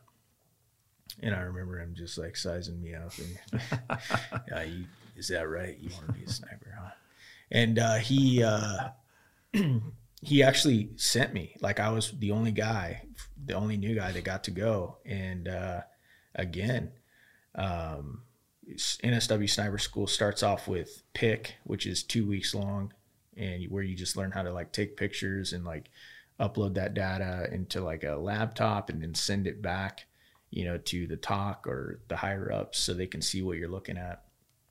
And then from there you go to Scout, which is like 4 weeks long. And I was, you know, going through Scout, and right at the end of Scout, you have to qualify expert with the M4 iron sights at like at 200 yards. And it's actually, it doesn't sound crazy, but it's actually a really tough test because you shoot standing, kneeling, and prone, and it's timed, and every shot counts, and you have to get a certain score. And I ended up failing, even though I passed Scout, I failed that qual, so I didn't get to go on to the third part of sniper school, which is actually sniper school. I'm Nick, the host of the UFO Chronicles podcast, with first-hand witnessed accounts of the strange and unexplained, covering UFOs, cryptids, conspiracies, and the paranormal. Real people, real encounters. So come with us on the journey into the unknown. UFO Chronicles podcast is available to listen to on all apps. I'll see you soon. In Atterbury, Indiana, which is where it was. And I don't know if it still is, but and so that was really hard because I had Chris, you know, gave me the opportunity to go to that school, and I failed him. You know, I failed the entire platoon because that was one dude that didn't get a sniper suite, that couldn't. That was the slot that they used. Exactly. Yeah. And so that was another, you know, oh crap, you know, this is not good, you know. So Chris wasn't happy about that, and rightfully so. And I mean, it wasn't like he, you know, held it over my head every second, but yeah, that sucked letting him down, you know, because, you know, even when I got to the SEAL teams, I mean, there were a lot of rumors about Chris, you know, and who he was, and, you know, what his reputation was. I mean, you know, it was good there, you know. I mean, guys called him the legend there, you know, and I was like, oh God, that's not the guy you want to let down. And so anyway,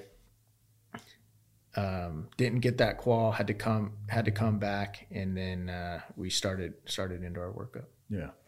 So did you get an opportunity to go back? I did. Yeah. The very next pump came back to Delta Platoon, and they didn't make me go through PIC or Scout. All I had to do was do that expert qual, and then I got to go to sniper school in there. So you did the full workup of deployment, and then you got to go on the next time. Mm-hmm. How was that middle deployment?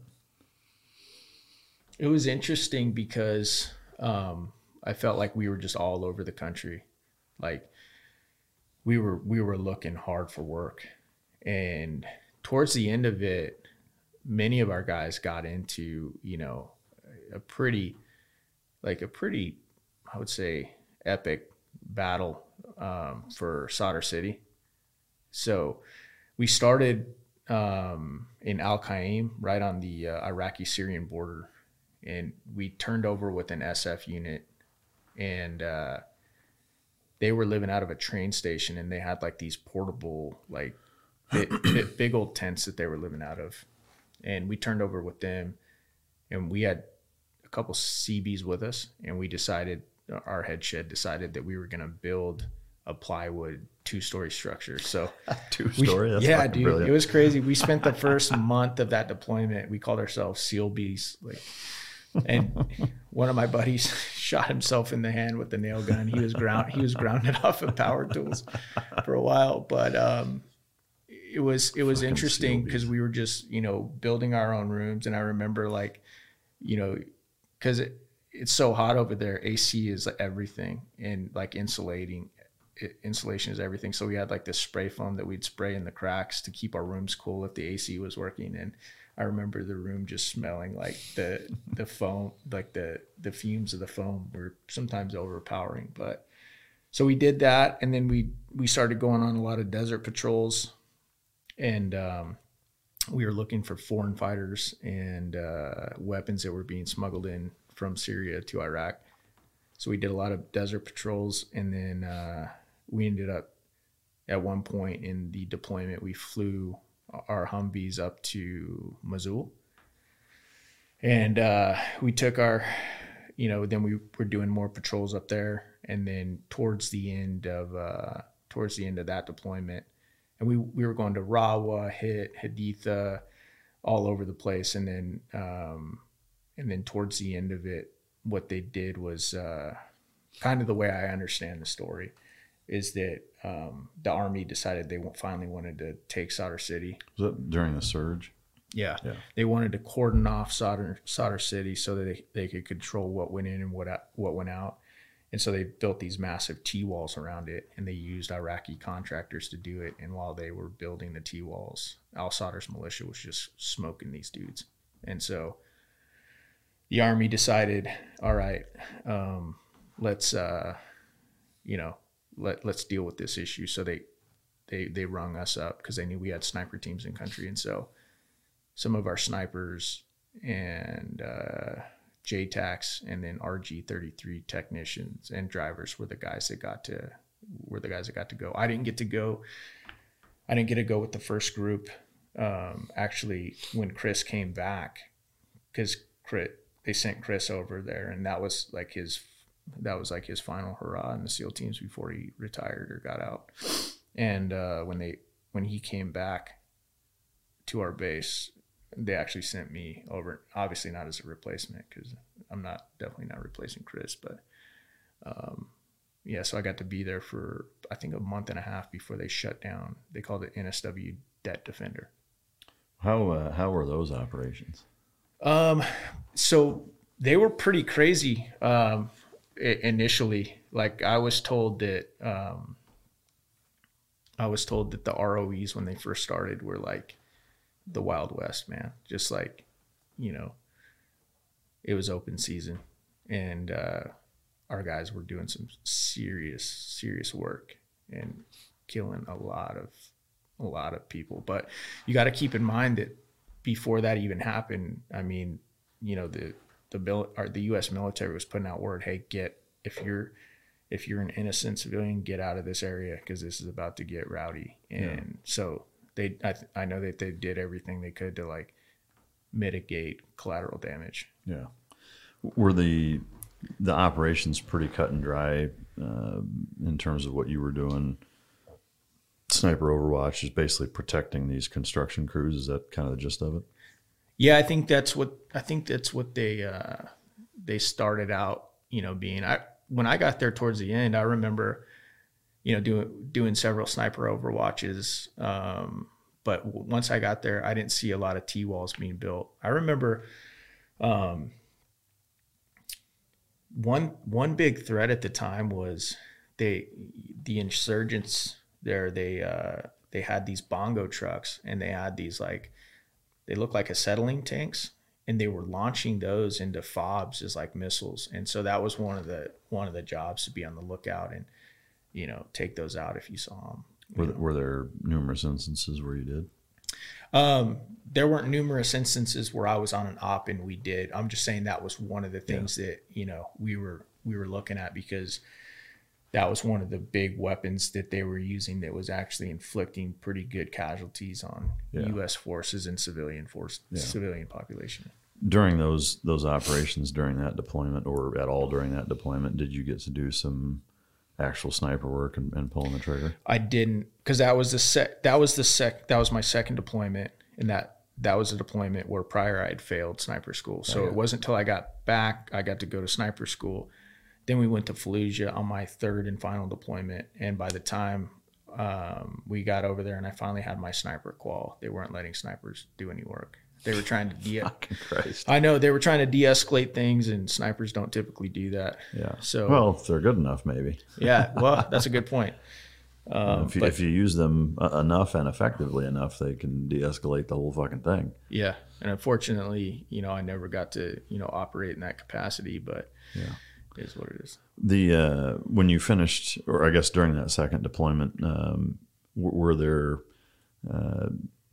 significant operations that your entire group did during the Sadr City surge stuff? Yeah. So what they did was they took guys from SEAL Team 3 and guys from SEAL Team 8, and they formed what they called a super troop. And we were operating out of Baghdad International Airport. And they said it was we were staying in like one of Uday or one of the Saddam's sons, one of their former residents. It was a pretty nice place, and it, was overlooking a big pond. So we would roll out pretty heavy because we were rolling into some pretty, violent areas. We would usually have like 4 or 5 gun trucks with RWS's remote weapon systems, and then which is the remote control 50 cal. And then we would roll in, dismount, take whatever building we were going to watch. Sometimes we'd go in at day, most of the time we'd go in at night, and we'd just kind of sit there. But after those guys, the guys that were there before I was there, they did so much work in that area, and they just took a hammer, to Al Sadr's militia. I think it was one of those, instances where a lot of the guys fighting against us decided, hey, this isn't worth it. This isn't worth it. Yeah, that's pretty amazing. When you came back from that deployment, you did another full workup before the third. Yep. At that point, did you kind of finally feel like you had your feet wet and you weren't a fucking new guy? And finally. Yeah. Finally. The first time where you really kind of And even then, there was still a lot that,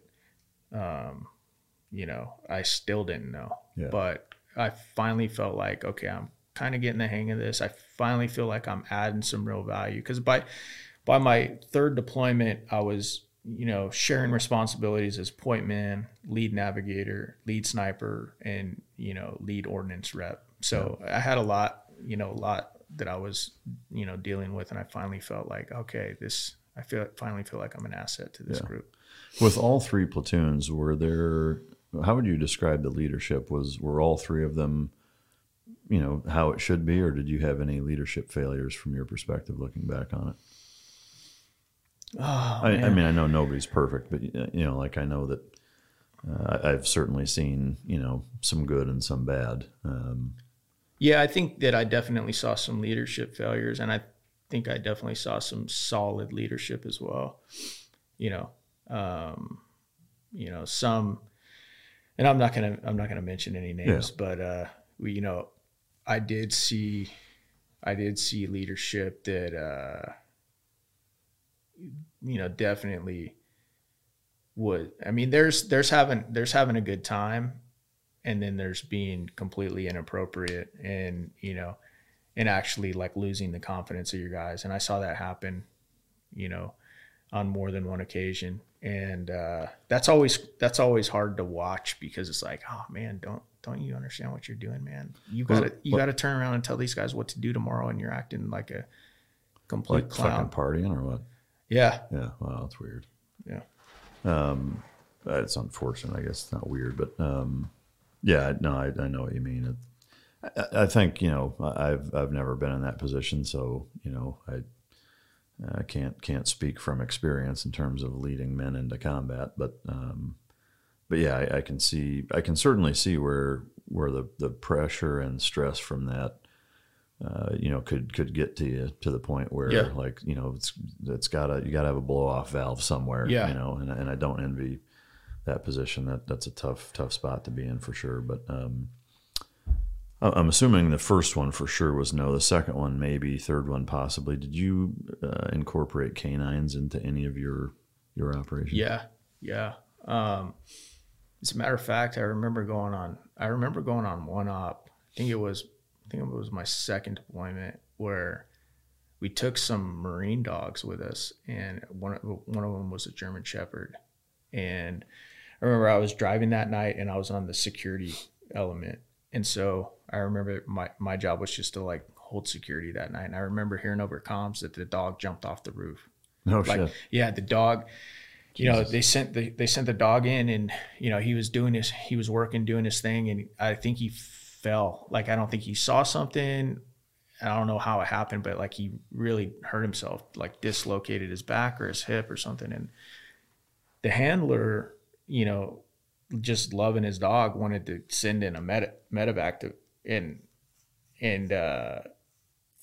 they denied it because the air was red. And it took us 3 hours to drive to that location that we hit that night, because because the skies got so fouled, it took us 6 hours to drive back. And, you know, so I remember that poor dog, you know, he was in pain for a good amount of time. But I also remember, you know, I was always impressed, like watching those dogs, like with the titanium grills. Yeah. And just, you know, hearing guys, you know, talk about, you know, their ability to be good interrogators, you know, and just like add value in that regard was interesting. But we took them with us pretty regularly. Yeah. Did that German Shepherd that got hurt, did he survive?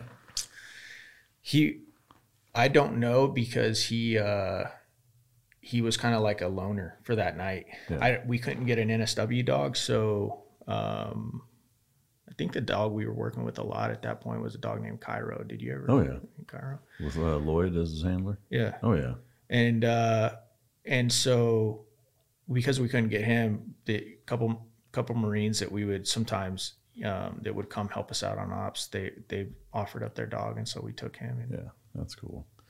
Yeah, it sucks on the injury thing. I mean, the one thing, I'm sure he had pain management fucking meds with him. I mean, you know, they pretty much all do. So I hopefully he wasn't in too much pain for too long. But that's one of the really unfortunate side effects.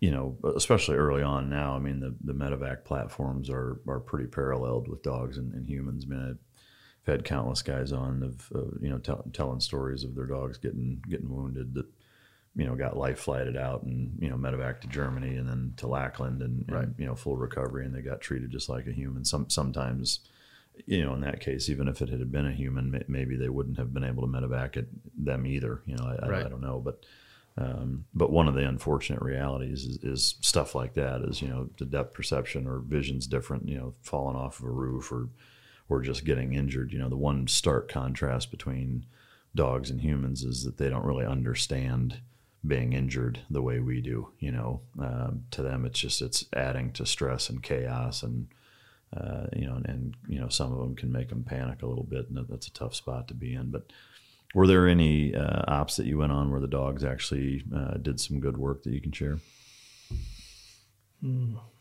I think just I don't think there was any, like, I think, you know, just like, you know, grabbing squirters, stuff like that, or you know, discovering something that, you know, we were looking for in the house. I think that was like contraband, stuff like that. But I don't think, you know, I was never on an op where, you know, a dog alerted us to, you know, some guy that was getting ready to ambush us or anything like that. Yeah. The squirter stuff, any of them stick out? Oh man.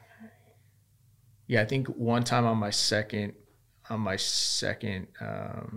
deployment, we had a squirter on an op, just a guy trying to run out of there, and they released the dog, you know, and he tracked him down, had him hemmed up pretty good. Yeah. And then, you know, he got a ride back with us to get checked out for who he was, why he was running. Yeah. Any idea what panned out? No, I didn't. Do you remember seeing where the dog bit him? Did he fuck him up? Yeah, I think he bit him on the leg. Yeah. To me, it's always fascinating, and I think to a lot of people, of how much damage those fucking dogs do in such a short amount of time when they're the real deal. You know, it's fucking impressive, no doubt. But do you have any dogs now? Oh my God, Mike, you would. It's that bad, huh? You'd probably kick me out of here. Yeah, I have 2 daughters, and they have a Pomeranian. So, yeah. I mean, to me, I don't judge, right? Number one. Number two is that I legitimately love all dogs. You know, I mean, like one of my kids has a fucking golden doodle. So there you have it. There you go. To me, I appreciate all dogs for what they are. I also realize that most of them aren't on the caliber, cognition, trainability, internal or intestinal fortitude and backbone. You know, most dogs aren't on the level of the dogs that we've worked with and that I still deal with, pretty regularly. But I also don't discount or scoff at how important of a role so many dogs play in so many people's lives from a companionship and mental health standpoint. I mean, it's a huge aspect to dogs and really all animals. And so I love, respect, and appreciate all dogs. I really do. I don't. I may joke here and there about, the scrap of hair that barks that, is like a cat that barks or whatever. Yeah.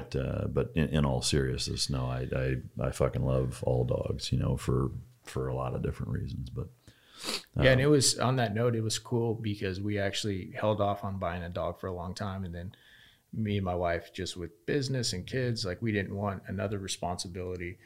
And we wanted, if we did get a dog, we wanted to make sure we took good care of it. And so we actually, it actually worked out great because it was we just got it last year when COVID kicked off. So it was phenomenal for my kids. Like they loved this dog. And that was my goal. It wasn't to go get the dog that like would be my best friend, but to get the dog that, they were going to love, would be pretty easy to take care of. And a matter of fact, like 2 or 3 years ago, I was down here in Texas for the Chris Kyle Memorial Benefit, and Wayne, Chris's dad, was going to take care of me and get me a really awesome Belgian Malinois that had been trained by like one of SEAL Team 6's handlers. Oh, no shit. And the dog's name, of course, was Breacher. And I was like, dude, this is some match made in heaven. And so I was like, but then I did some research on the dog, and I was like, dude, you got to run these things. Like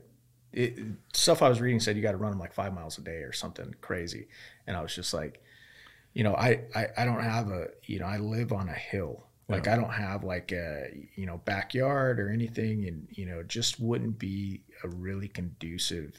It wouldn't be good I don't think it'd be good for the dog. Yeah. I mean, with that, breed is a great starting point, but it's generic also. The domesticated dog, unless generations and generations are being bred for specific work, which I'm assuming that this one was, but not always, or should I say, out of a litter of 8, even if the parents are fucking pipe hitters, not all 8 of them are going to be that way. No different than, I've got 2 older brothers that are vastly different than me. Your 2 brothers sound like they're, similarities, but there's some differences. It's the same shit there. Even when you're selectively breeding, they don't all turn out that way. I source a lot of dogs for personal protection for high net worth clients that most times I'm actually looking for the dog that's not that so high strung, so high drive to where, if you're not putting 2 hours of fucking dragging their dick through the ground every day, then they're going to chew the couch in half. Like, right. That's the dog I'm looking for. And they are out there, and I wouldn't say that there are a ton of them. But they do exist, and there is that happy medium. But anyway, I would agree in that, like, unless you want to use a dog for the purpose that it's been bred for, right, it's probably better that you don't have that. But I probably should have given you a holler. But and that was another thing that I was, because I do travel a good amount, and I wanted I wanted like some another deterrent, another thing to help protect my family when I'm not around.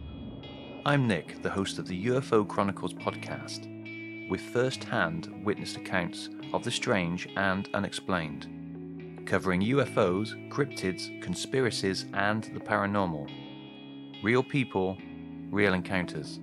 So come with us on the journey into the unknown. UFO Chronicles podcast is available to listen to on all apps. I'll see you soon.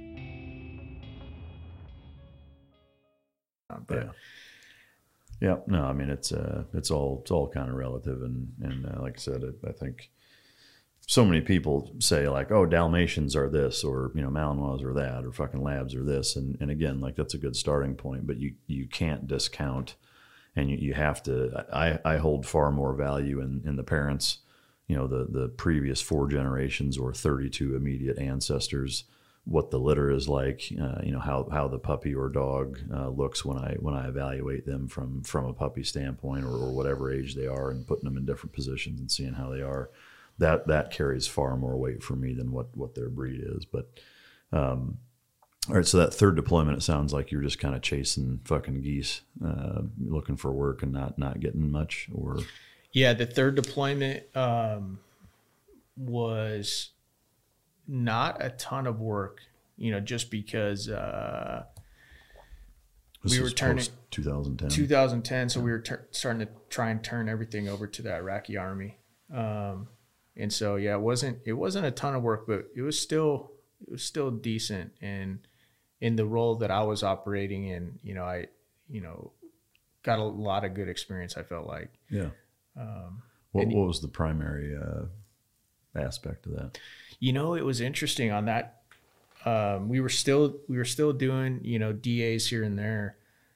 We were definitely doing some FID with the Fallujah SWAT team and, trying to train those guys up. But one of our main missions on that deployment was to actually try and find Major Troy Gilbert, who was one of the only missing service members in, the U.S. at that time. And they thought they were pretty confident that he was dead. He was, an F-16 pilot that had got, was working and trying to bail out, I think, some SF guys in a pretty big tick, and got shot down. And because of how much blood they found in the cockpit, and some of his remains, they were pretty sure he was dead, but they wanted to recover his body.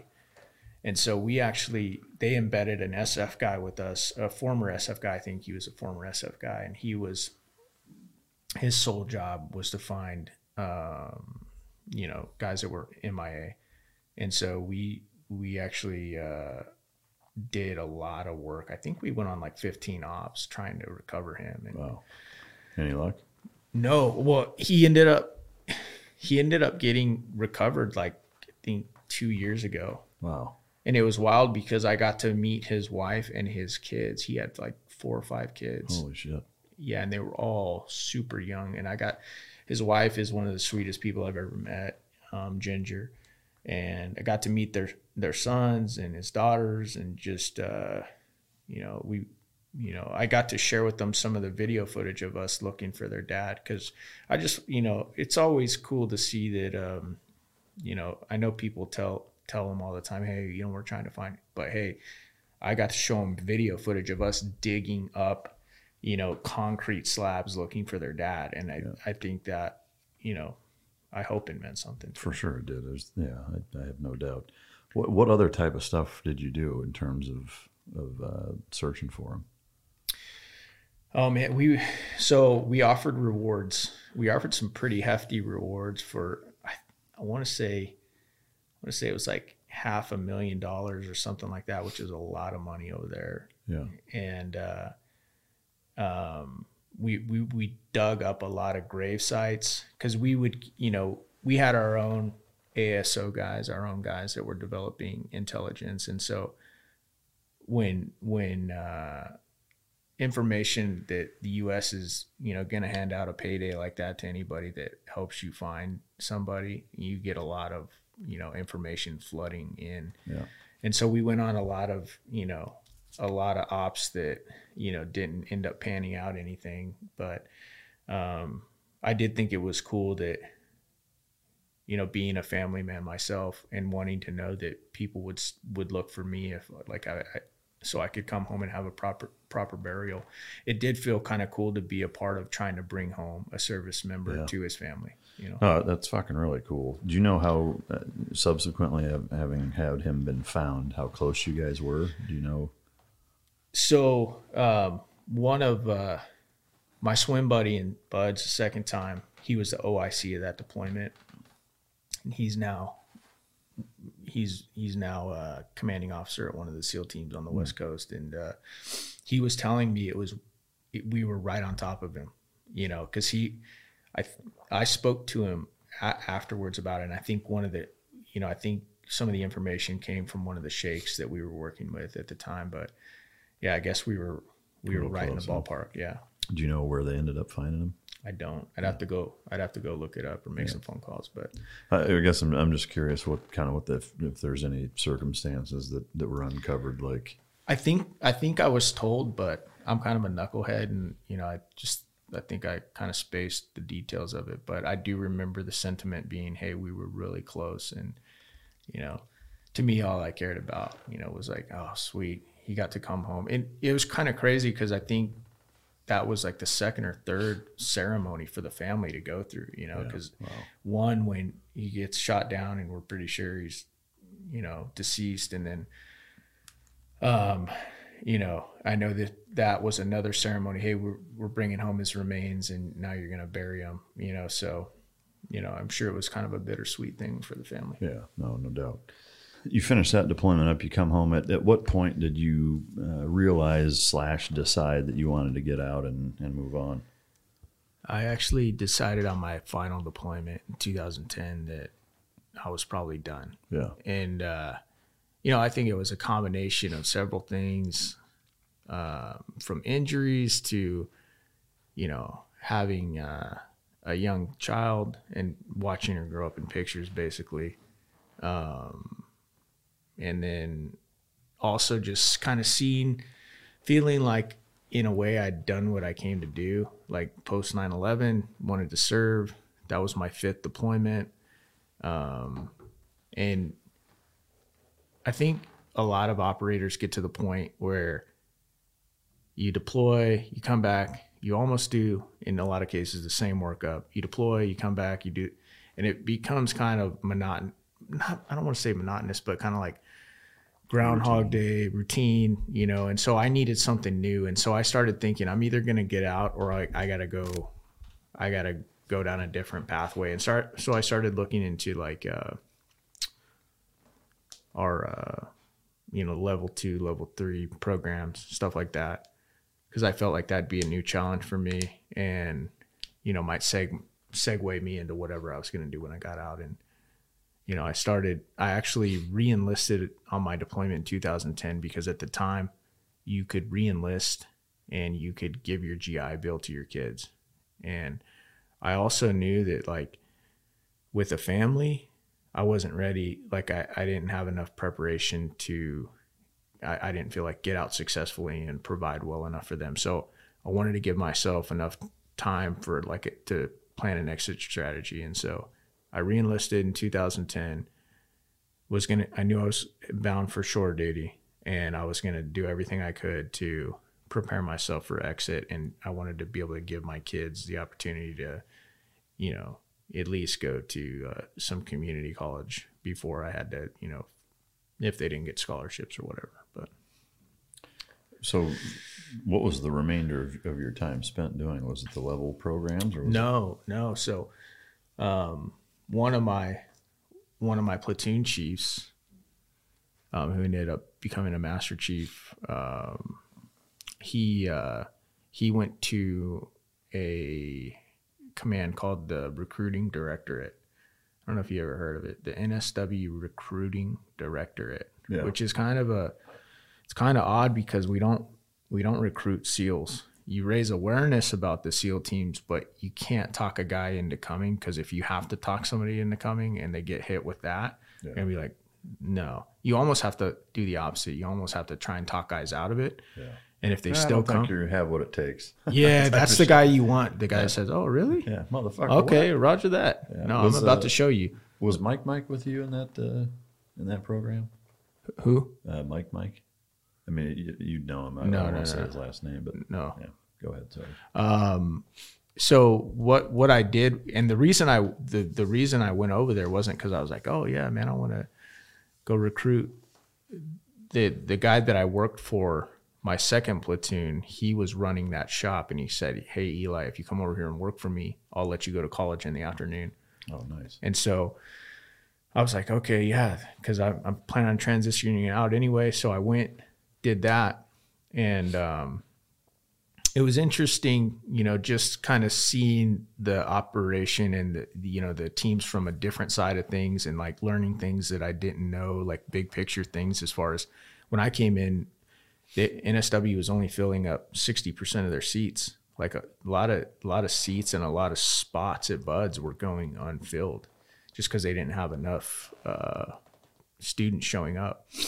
And then when I was in that shop, and I think a lot of it had to do with media and culture, and guys that were coming back from wars and movies that were being made and stuff like that. And more, it was kind of probably like the Top Gun effect, where young kids were like, hey, this looks like a pretty cool deal. And so they were showing up. And when I was there, it went from being, when I joined, 60% of our seats only were filled, to like, you could be the greatest candidate ever, an Olympian coming off the streets, but best case scenario was if you say, hey, I'm in today, you're not going to show up till 9 months later. Yeah. So, you saw a flood coming in, and it was also interesting just watching how NSW was trying to improve their product, in that before I got there, they did a Gallup survey to find out, and I think the Navy spent a good amount of money on this survey, trying to figure out who was making it through, who wasn't making it through, interview them, and compile a bunch of analytics on them. And what they found is one of the underlying or uniting, themes was that there were young men coming out of, I think it was 7 different sports, that were doing noticeably better in SEAL training. And I think number 1 was water polo, 2 was swimming, 3 was wrestling, 4 was like cross country or crew or lacrosse or something. But I noticed they were all sports where you couldn't hide in your position. Yeah. Like when I grew up, I played football and I was a quarterback. So they put a red jersey on me and they're like, don't hit that kid. You're not getting hammered, if you got a little red jersey on you, or a lineman, it's like, hey, your job is to be big and strong. Your job is to push people around, but we're not going to expect you to do wind sprints, right? In these other sports, you had to be able to do everything. Yeah.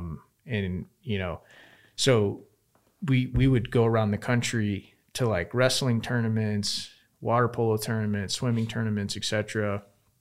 We would put kids through a Navy SEAL screen test. And then sometimes we'd show a video if we had audio visual capability. And then we'd be like, all right, hey, here's some more information if you guys want to learn more about it. And we wouldn't take down any names or anything like that. And it was just an awareness piece. And one of the other things that we were doing, this is how I caught the entrepreneurial bug while I was there. The USOC, the U.S. Olympic Committee, has a training facility in not Fallujah. Yeah, in Fallujah. It's dangerous and hard. What's that little suburb of San Diego where they have that training center? Oh, Chula Vista. Yeah. No. Anyway, I think it is Chula Vista. It's out there in that area out east, and so what they were doing is they formed a relationship with NSW, and they were sending some of their athletes down to get a little bit of training. And so I think one of the first groups that went out there before I was even there was like Michael Phelps and a couple of their high profile athletes that were down at Chula Vista's USOC training facility and wanted to get a little bit of mental toughness, train like a SEAL day. And these guys just got hammered. They got destroyed. And so word got back that these guys had just got to go do this. And so a bunch of USOC's teams started asking, hey, can we come down and train with you guys? And so that partnership kind of grew, and USOC would occasionally send, their guys down, and it was that department that would, have them do log PT, and it was, I guess, a patriotic kind of cool thing. Like, hey, we want you guys to succeed in the Olympics, and it's a good like media PR thing for us too.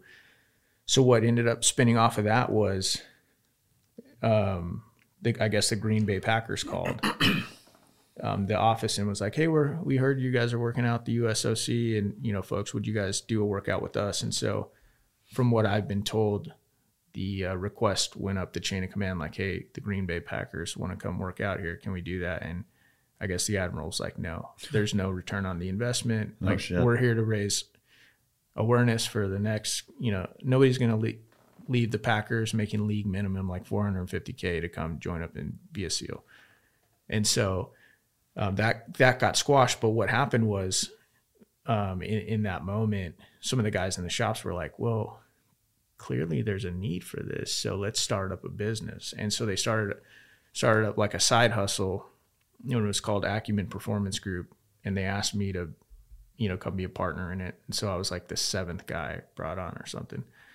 And that's when I caught the entrepreneurial bug, because like I just remember being excited about the company, what we were doing. I believed in what we were doing, but I also loved the challenge, and I loved that the upside was infinite. Like, we could blow this up into whatever we wanted, depending on how well we did and how well we structured it. And so that's when that was the first business that I was a part of starting up, and it definitely led to some of our successes at Bottle Breacher. So I'm assuming you're not still a part of that? No, I actually there was a point after Bottle Breacher, after we started it, and then we went on the show, the Shark Tank, and that did really well. But I had to focus all my attention on Bottle Breacher, and I didn't feel like it was fair that like I was a part equal owner in this thing.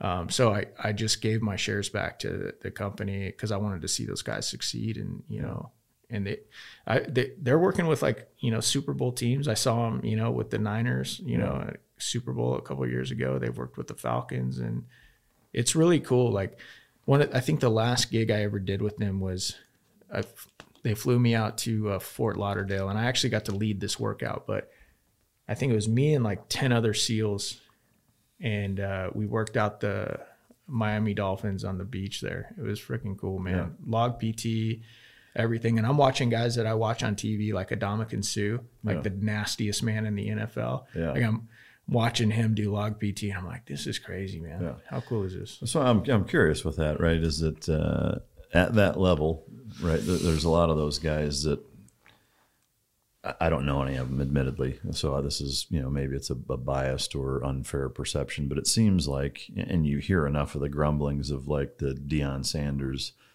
mentality of like, I'll do what I feel like doing, and I'm not going to risk getting hurt, or fuck you, like, you're not going to fire me. I make this company too much money, whatever.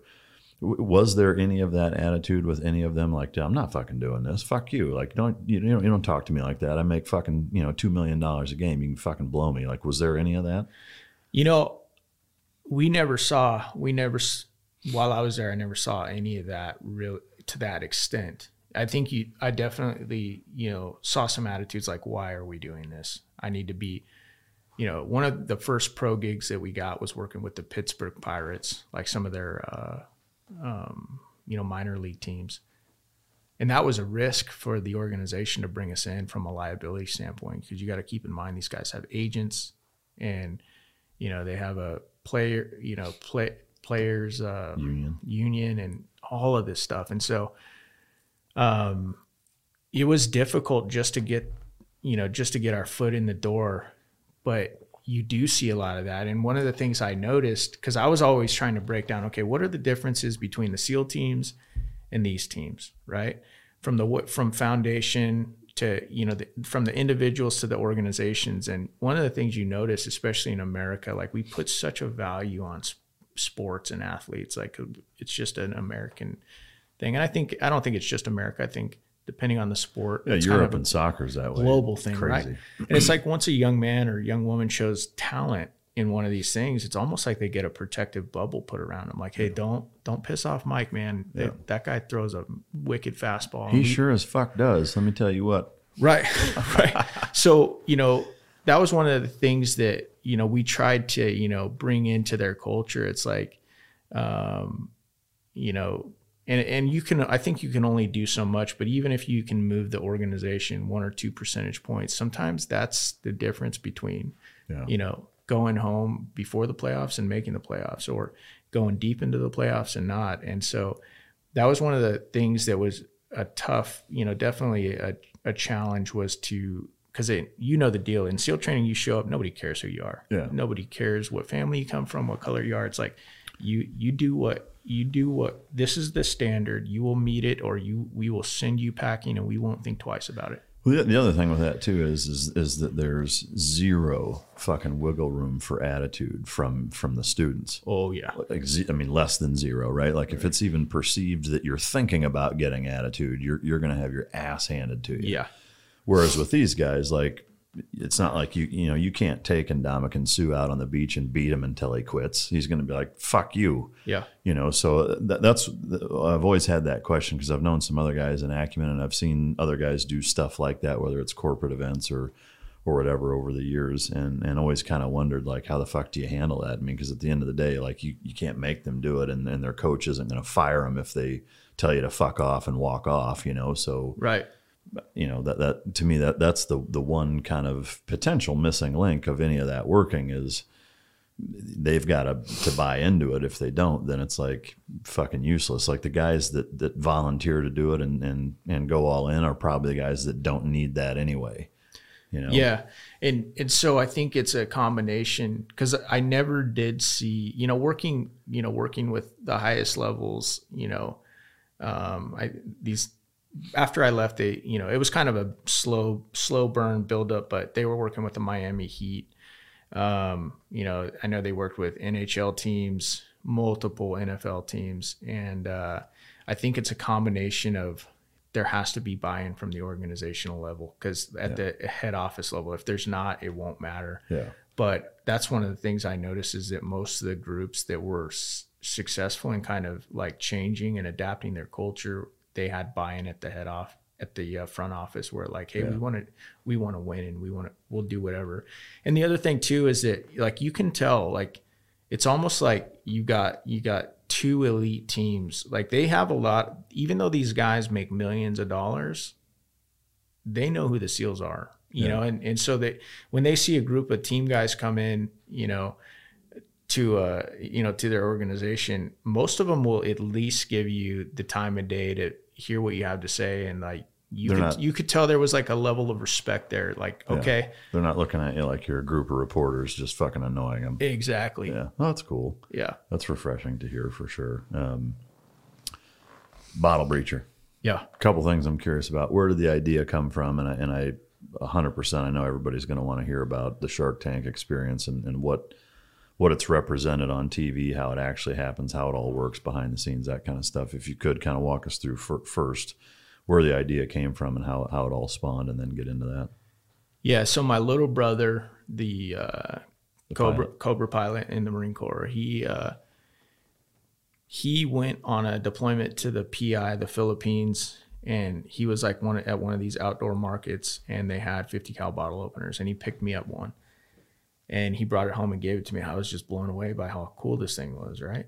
I mean, it's like 50 cal, it's like almost the perfect size for a bottle opener, just naturally. And to be honest, most guys have never held a 50 cal in their hand. They just haven't, And so I got this thing, and I was like, man, this is cool. And just have, the guys over to the house, to have beers, watch a UFC, whatever. And I'd break that thing out, and they'd go bananas. They were like, dude, this is the coolest thing, man. Where can I get one? I was always like, I don't know, man. My brother got it in the Philippines. And so a couple years later, I was actually driving. I'd gone up to LA from San Diego to LA for some of my family met up there for Thanksgiving. And I was driving back, and I just kind of had this epiphany moment. I'm like, that thing is freaking sweet. What if I made it better? And I got home that night, and I had some spray paint, and I took this thing and I spray painted it black. And then I had, I'd made some platoon DVDs of our last platoon deployment. And I bought some Punisher stickers, because that was our unit logo at Delta Platoon at SEAL Team 3. And so I bought some little stickers to put on the DVDs that I handed to each guy. And it came with some little ones. So I took the little one and I put it right on the 50 cal bottle opener.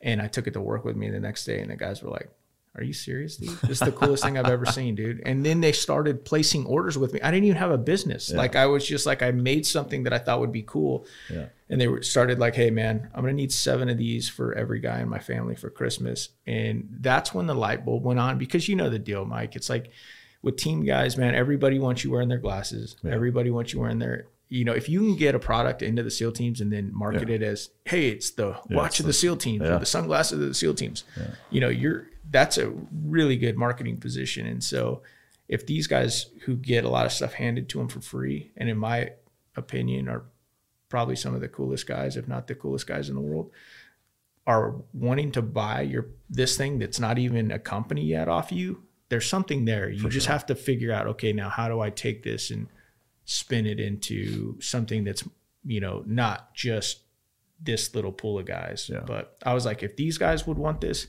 everybody would want it. And I just have to figure out how to market it to them. Yeah. So without trying to get into the logistics and the quote unquote secret sauce of your business, I've always been curious, where the fuck do you source that amount of spent brass from? Yeah. So there's a couple places you can actually buy inert 50 cal online. And obviously, like anything else, the more that you buy, the better deal you get. Like when I started this out, I would buy 10 at a time, and I would, you know, I started with a Dremel tool. I would cut into them with a Dremel tool, and they look like crap, man. But like I figured out how to do it. And the way I would measure it is I'd take a tape measuring cloth and I would like measure how long the cut needed to be and how long the tooth needed to be. And I would like take a tape measuring cloth, and I timed myself. It took me 7 minutes to draw, you know, exactly what my outline was supposed to be. And then I'd put it in the vise. I'd take my Dremel tool and I'd be, you know, do a bunch of cuts on it. And they look like kind of crappy. So talking like 30 minutes a piece. Yeah. Even when I got good at it. And then, you know, I love collecting the generation one, because they still sold. I made the first like 500 of them with the Dremel tool and some spray paint and some stickers. Yeah. And people were still buying them because it was that cool of a product at the time.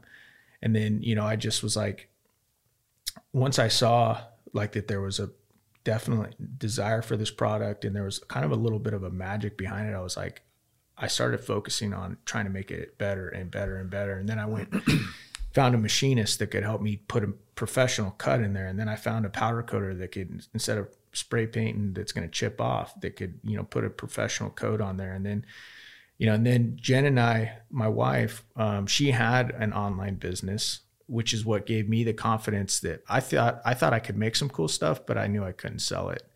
And I was like, "Hey, babe, do you think you could help me put these online?" And she's like, "Yeah, let me do some research." And she comes back and she's like, "Hey, let's put these on Etsy." And I was like, "Etsy? What is that?" And she's like, "It's like an artisan's eBay." And I'm like, "That sounds kind of frilly. I don't know. That's not the market I think I want to sell this to." And she's like, "No, trust me." She's like, the women that shop here will buy for their guys. Yeah. And she was 100% right. And so we listed them on Etsy.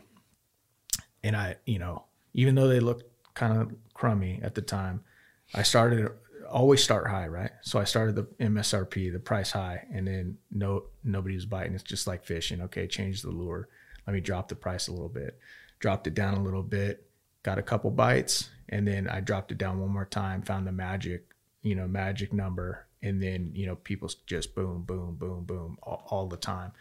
And then Jen and I, we had 2 small kids. She had a business. I was the LPO of NSW Group 1 trade at Marops. So I was, my job was to like make sure that like 2 platoons of SEALs at a time, so like 40 to 50 shooters coming through, were being taught how to like take down a ship on the West Coast, which was a, you know, really difficult. Like it was logistically, it was a tough job, because you had like, you know, you know, the ribs that we used, SBT guys use.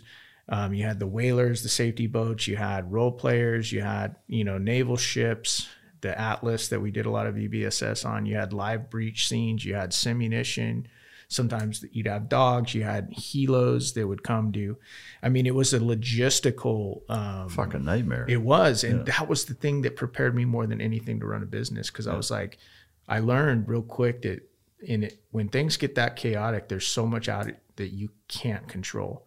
So instead of, just like, oh my God, this is the plan, everything has to, you just like, okay, this is these are the things that have to happen. And when they don't happen, these are my contingency plans. This is how I flex. This is how we're going to keep this ball moving in the right direction. And so that's kind of where I learned, I feel like I got my best training on, how to, survive in the business world. But anyway, we started selling online, and then, things quickly started escalating. And I remember at about 6 months into it, my initial goal was to make $500 a month, just supplemental income, to buy a gun or like date night or throw some in savings and some OnlyFans. I mean, whatever. Yeah.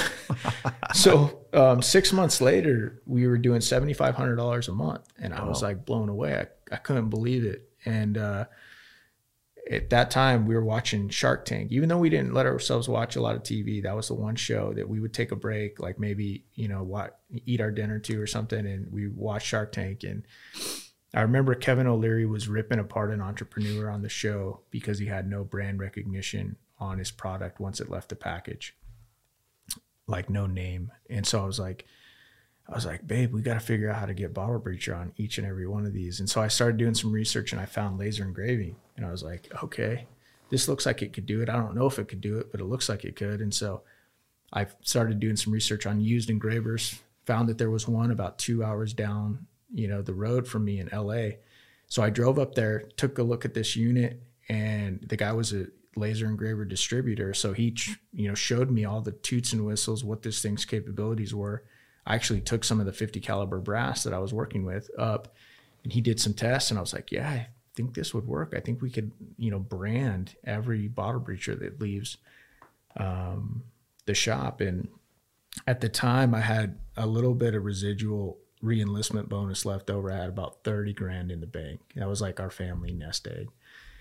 And this thing was like $10,000 or $11,000. I can't remember exactly. And I was like, I really don't want to risk any of my, our family's nest egg on an unknown, something I don't even know really if it's going to work or not, because it's used, it's old, but I think it could work. And so what I did was I had a badass, like big dog chopper motorcycle, and it was just, San Diego's a great place to ride. And this thing was like my therapy. So I was like, you know what I'm going to do is I'm going to sell that bike. I'm going to take that money and I'm going to buy this laser engraver. And that's what I did. It was almost like a perfect swap. And brought it down, had a friend show me how to hook it up. We played around with it, started branding every bottle breacher that left the shop. And then we started, getting orders to personalize and put like groomsmen gift names on the back, like, groomsman, father of the bride, whatever it was. And sales went from $7,500 a month to $22,000 a month in just a month and a half. And I was just like, whoa, that really surprised me, because I was just the main focus was to get the brand on there. Yeah. So you bought another bike, right? I did. Yeah. Years later, probably, a couple of years later, I bought another bike. But it was just cool because that was my first, hey, like wake up call, lightning bolt. Hey, buy assets, learn how to buy assets, things that are going to make you more money. Because most of us, from the time we're this big, we get taught to buy liabilities, right? Buy shoes, buy clothes. Shit that you want. Yeah, buy this phone, things that, end up usually costing you money, and that was my first lesson with buy something that's going to make you money. Yeah. And so I don't always get it right, but I try and buy assets. Yeah. Sometimes I'll buy something I think is going to be an asset, and it ends up being an expensive doorstop. But sometimes I think you have to buy. In the case you with buying a bike years later, and I've done the same thing. I've got a couple of motorcycles and cars and stuff, and to me there has to be a trade off at some point. Like, or what's the fucking point? Right. But 100%. But there's absolutely a fine line business wise of. you know, not just being like, oh, fuck, I got just enough to buy this. You know, I talk about it on our other show, Uninfluenced, quite a bit about how there's a difference between being able to buy something and being able to afford something, you know, and people screw that up a lot of times. But right. That's such a cool transition. At what point then, so now you're clearing $22K a month in revenue. Is that when you went on Shark Tank, or how did that kind of come to fruition? Right. So it was, so that would have been like 2013, summer of 2013. By winter, Christmas of 2013, we were doing $30,000 a month. And then by summer of 2014, right before I'm getting ready to go on terminal leave, we're doing $80,000 a month out of that one car garage. And it was so crazy, dude. I had like 5 or 6 part-time employees in there, like and it was a one car garage. God, like damn. It was so small. Like I had to have like a portable Honda EFI generator because we didn't have enough power. I had a polishing wheel. I had like 3 computers in there, 4 laser engravers in there, and we tripped the power all the time. And it was crazy because I was still doing my Navy job. So I would come home from my Navy job. Jen would tell me what she would have the orders printed out, what I needed to make. I would go into the garage, stay up, you know, way into the early hours of the morning, making sure all the orders were done, you know, until I got people to be in there all day while I was working, you know. And it was just crazy, you know. I think I gained like 15 pounds, just the stress, and started losing my hair and like, but it was, you know, it was cool. And then that's $80,000 a month. Summer of 2014 is when I went and pitched to Shark Tank. I'm Nick, the host of the UFO Chronicles podcast, with first-hand witnessed accounts of the strange and unexplained, covering UFOs, cryptids, conspiracies, and the paranormal. Real people, real encounters. So come with us on the journey into the unknown. UFO Chronicles podcast is available to listen to on all apps. I'll see you soon. How does that work, or how did that work? Like, it's just a cold call thing, like you fill out a form online, or how? You can do that. And the first time I did that, I got nowhere. I didn't even get an email back from them. But the second time I did an open casting call, and that's when I actually got to pitch to, they call it a casting director. And she loved it. She was like, they emailed me, you know, a couple days later and like, hey, you're moving on to the next round. Now you have a week to make us a video talking about your company and showing us more. And so from that point, how long was it before you actually went on the show? From that point, it was probably like 3 months. 3 months. When you actually went on it, is there any contrast from what it looks like on TV versus the actual process? Yeah. You know, when you see guys walk, I don't know if you ever watch the show, but you see the entrepreneurs walking down the hallway and that music's playing. There's no music playing, you know, and so just and you get in there and it's kind of wild because they tell you to walk out to a mark on the floor, like some tape on the floor. You stand there and then cameras, and the sharks are all sitting there just eyeballing you.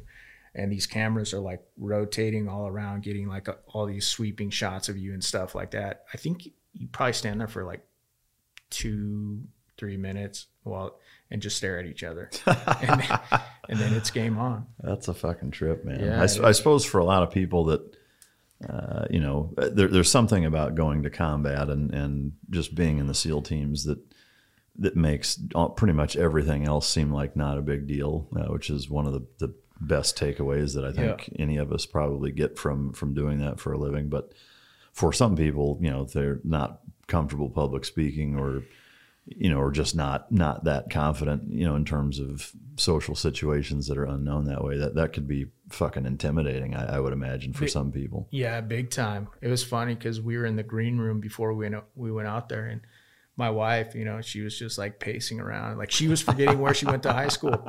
And she's like, Eli, I need you to get fired up. Like, and I'm just like, I'm like laying on the couch, you know, like hurry up and wait. Yeah. I'm like, you're asleep. I'm like, babe, trust me, when it's time to go, I'll get up, I'll do my thing. Yeah. And it was just, it was wild because we were actually in the tank for like an hour and 20 minutes, and you only see like 8 or 9 of it on TV. But the other thing that they make you sign a bunch of paperwork basically saying we can make this show look any way we want it to.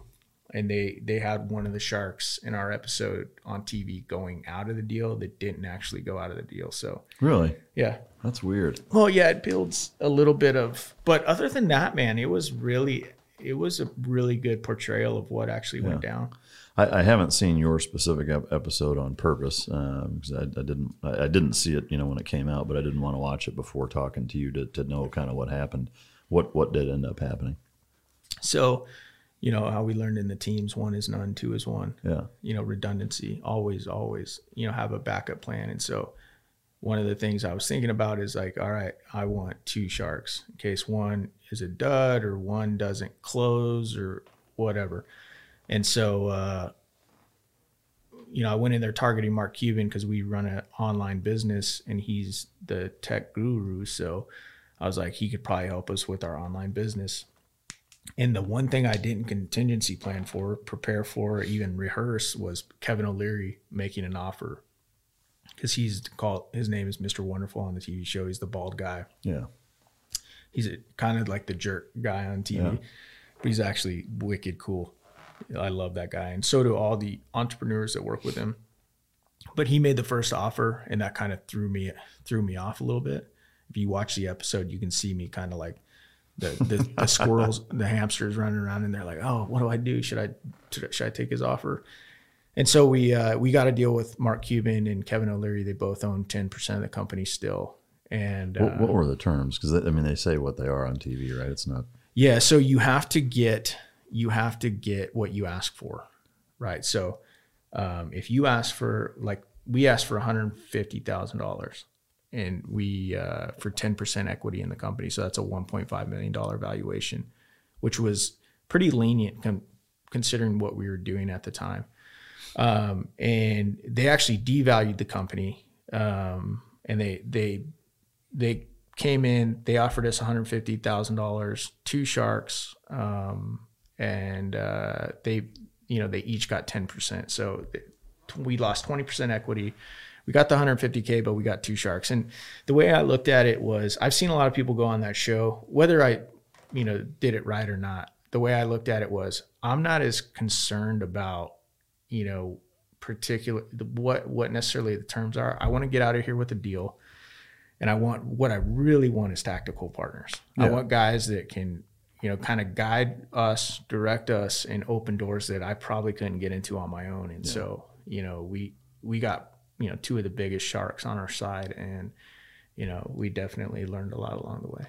So is that, if you don't mind my asking, if you don't want to answer it, certainly okay. Do you still have that deal with them? Yeah. And so they're still 20% partners in it? They are. And how has that gone? Like, I've always been curious, because to me, similarly, like, if I was to try to go on that show, and it sounds like you're in the same position, for me, it's not about needing that capital investment. It's about the relationship with those people, and more importantly, the people that they know. And I'd rather own 80% of tens of millions of dollars than 100% of $500,000, and so have they kind of pulled through the way that you hoped in that manner? So yes and no, but you really hammered something for any of the entrepreneurs out there. Mike said something that's so important. I like to say that 30% of something is worth more than 100% of nothing, and that's one massive mistake that I see a lot of entrepreneurs make. They try and hold on to everything, and they try to keep creative control, and like they don't, they never bring on any partners, and they own 100% of nothing is what they do. And so I would say I've been really, really impressed with, Kevin and just his devotion to his companies. And it's like, you got to be realistic. I think expectation management is one of the most important things you can go into anything with. With Kevin, he owns probably, hundreds of companies, right? I mean, I don't even know. He probably owns like 40 or 50 Shark Tank companies. And then I know he does a bunch on the side, as well. He's a big time investor. I know he does I think he's got like television deals with ABC and, you know, a bunch of other companies. And so, plus he's also a family man. So, you know, it's like you put all that together and it's like, how much time does this guy have to devote to this $75,000 that you invested in your company, right? Because like any investor, you want your money to work for you. You don't want to work for your money. And so just understanding that and being realistic about it, you know, after the fact really helped me realize, okay, you know, we're not going to get, you know, the amount of help that I would have loved or that anybody would have loved. They're not going to come in here and be like, yeah, all right, I'm bringing these 5 guys in. We're going to like fix her up or this business and like you guys will be good to go. But they were always there like, hey, Kevin, what do you think about this situation? What do you think we should do? Do you have anybody we can call on this over here? And they've always been good about answering questions, making connections, etc. But they definitely weren't going to run your business for you. You still had to run it. Yeah. No, and to me, that's really how it should be, is that if they do, then you don't really learn anything. And agreed, like I've certainly had people, you know, approach me about investing in certain things and whatever. And that's always my take is like, you know, I don't mind contributing certain components here or there, but I don't have the time to dedicate to, you know, to anything other than that. Like, you know, I'll put some money into it, but you're not going to get more than an opinion here or there or whatever. Like that's for you to do, you know? And so I totally fucking get that. And I agree again. I think, you know, if they came in and just did everything, like if I was going to do that, I'd want 90% of your shit, you know, like you know, not for 10 fucking percent of something. I'm not going to put that kind of work in, especially at that level monetarily, I think. But can you disclose, or do you care to disclose how it's grown since they come on board? Like, yeah, so it went from like you know, probably like $1 million in sales total before to over probably 21 million after. So I mean, it's still a small business, you know, but I mean, it definitely grew quite a bit. And you know, it's like, it's another one of those things too, is like you learn in business is like, if you don't keep reinventing yourself, if you don't keep adding new content or new product, you're going to go away sooner or later. And that's been one of the things that along with just continuing to, you know, keep a solid team around you, is keep new product. Because once the Shark Tank is a double-edged sword. You have 12 million people that just saw your product and they go out and it's like, boom, it's like a lightning bolt of sales and it's phenomenal. But the downside is that all your competitors and everybody and their brother that can get into that business is now questioning, should I do it? And if I already have the infrastructure and the team, yeah, I'm gonna try and take market share away from these guys. And so, you know, we definitely saw a lot of that, people coming out with, you know, similar stuff, even trying to call it the same thing, and, you know, dealing with some of those issues. But the other thing too is it's, you know, products like these, I think will always have a place, but they definitely have like a lifespan, if you will, of like, hey, it's super hot right now, but it probably won't always be. So what's the next thing? Yeah. And so that's where you get to be creative and, you know, try and be tactical. Yeah. And since then, you guys have brought several other different really cool products to the market. You care to talk about some of them? Yeah, I mean, if you think that grenades that open your beer are cool, I mean, I do. But I don't know who wouldn't. Right. We call it the Freedom Frag, you know, no big deal. But yeah, we've come up with wine openers, you know, keychains. The coasters too, right? The coasters are badass. We have combat coasters that have like bullets and brass in them, like they have like Sig Sauer expanded hollow points in them. We just came out with some new ones called the War Coasters that are completely transparent. Those are cool.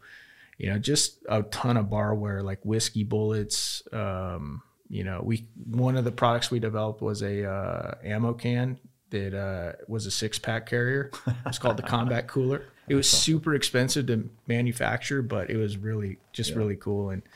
And so many products that we've developed. That's one of the things that I'm most proud about, is never letting it, you know, just always coming up with something new. Yeah, no, that's a really good and important point, because I mean that wave of exposure does not last long. You know, I experienced a similar thing when 60 Minutes did a thing on me back. This was back in April of 2013, and for that few months afterwards, it was like, dude, I couldn't get out of my own fucking way, right, with requests for media appearances or book signings or fucking whatever, and it was awesome. And then all of a sudden, it was like you were that. 2 years out of high school, going back to the high school football game, like, guys, hey, right. like, right, I'm still cool, right? Right. It's like nobody gave a fuck. It's like, yeah. You were the cat's ass for a few minutes, and then now like it's on to the next fucking thing, And so, right. I totally get that. Of course, looking back, I wish I had all of the products and online training and shit that I have now back then. But that's again, it's just one of those lessons learned. But where is the headquarters at, and what? How is that all situated in terms of, like, do you have your own manufacturing plan and all that shit now? Or yeah, so we've tried to keep it pretty lean. We've got the headquarters is in Tucson, Arizona. We've got 3 incubator spaces. One is set up to do powder coating. We have like 2 spray booths, our own 14-foot oven, and we do all of our powder coating out of that facility. Then we have one that does machining, where we have like a CNC mill that does cuts all of our bullets, all of our Freedom frags and stuff like that. And then we have the actual main office, which has I think 8 or 9 laser engravers in it that does all of our personalization. And then we've got a bunch of admin folks in there, and then our guys that do the polishing, packaging, etc. Yeah, that's fucking cool, man. I'm baffled that you don't have any of the products here sitting on the fucking desk.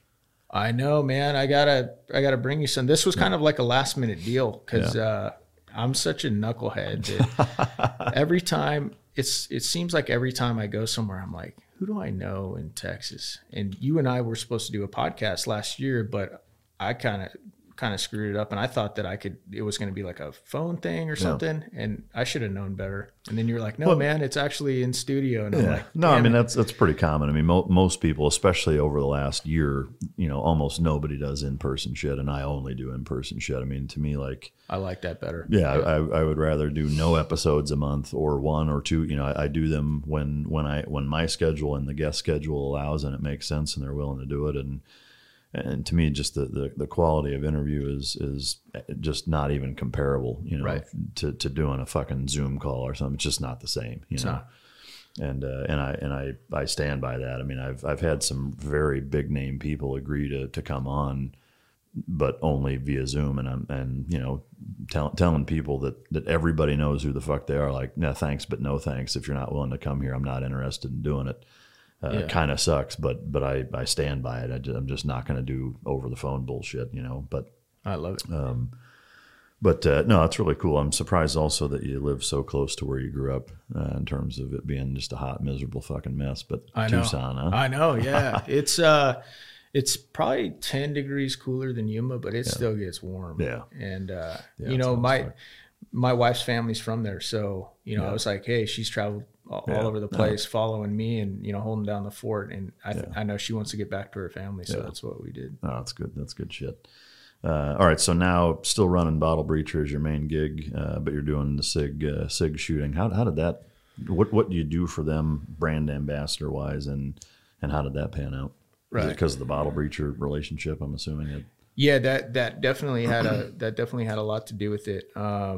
So that's actually how I got to come out and do your show. Is I'm actually in town. We were doing like a little video on invasive species, and we were doing some helo hunting and some hunting last night, and just some hog hunting and predator hunting. Yeah. And I know that the SIG team is talking to a professor at A&M today about invasive species and how much damage they do and stuff like that. But it started when I had a publicist probably about 5 or 6 years ago. And maybe not that far, maybe 4 or 5 years ago. And her whole job was to get me like TV spots so that I could promote the company, Bottle Breacher.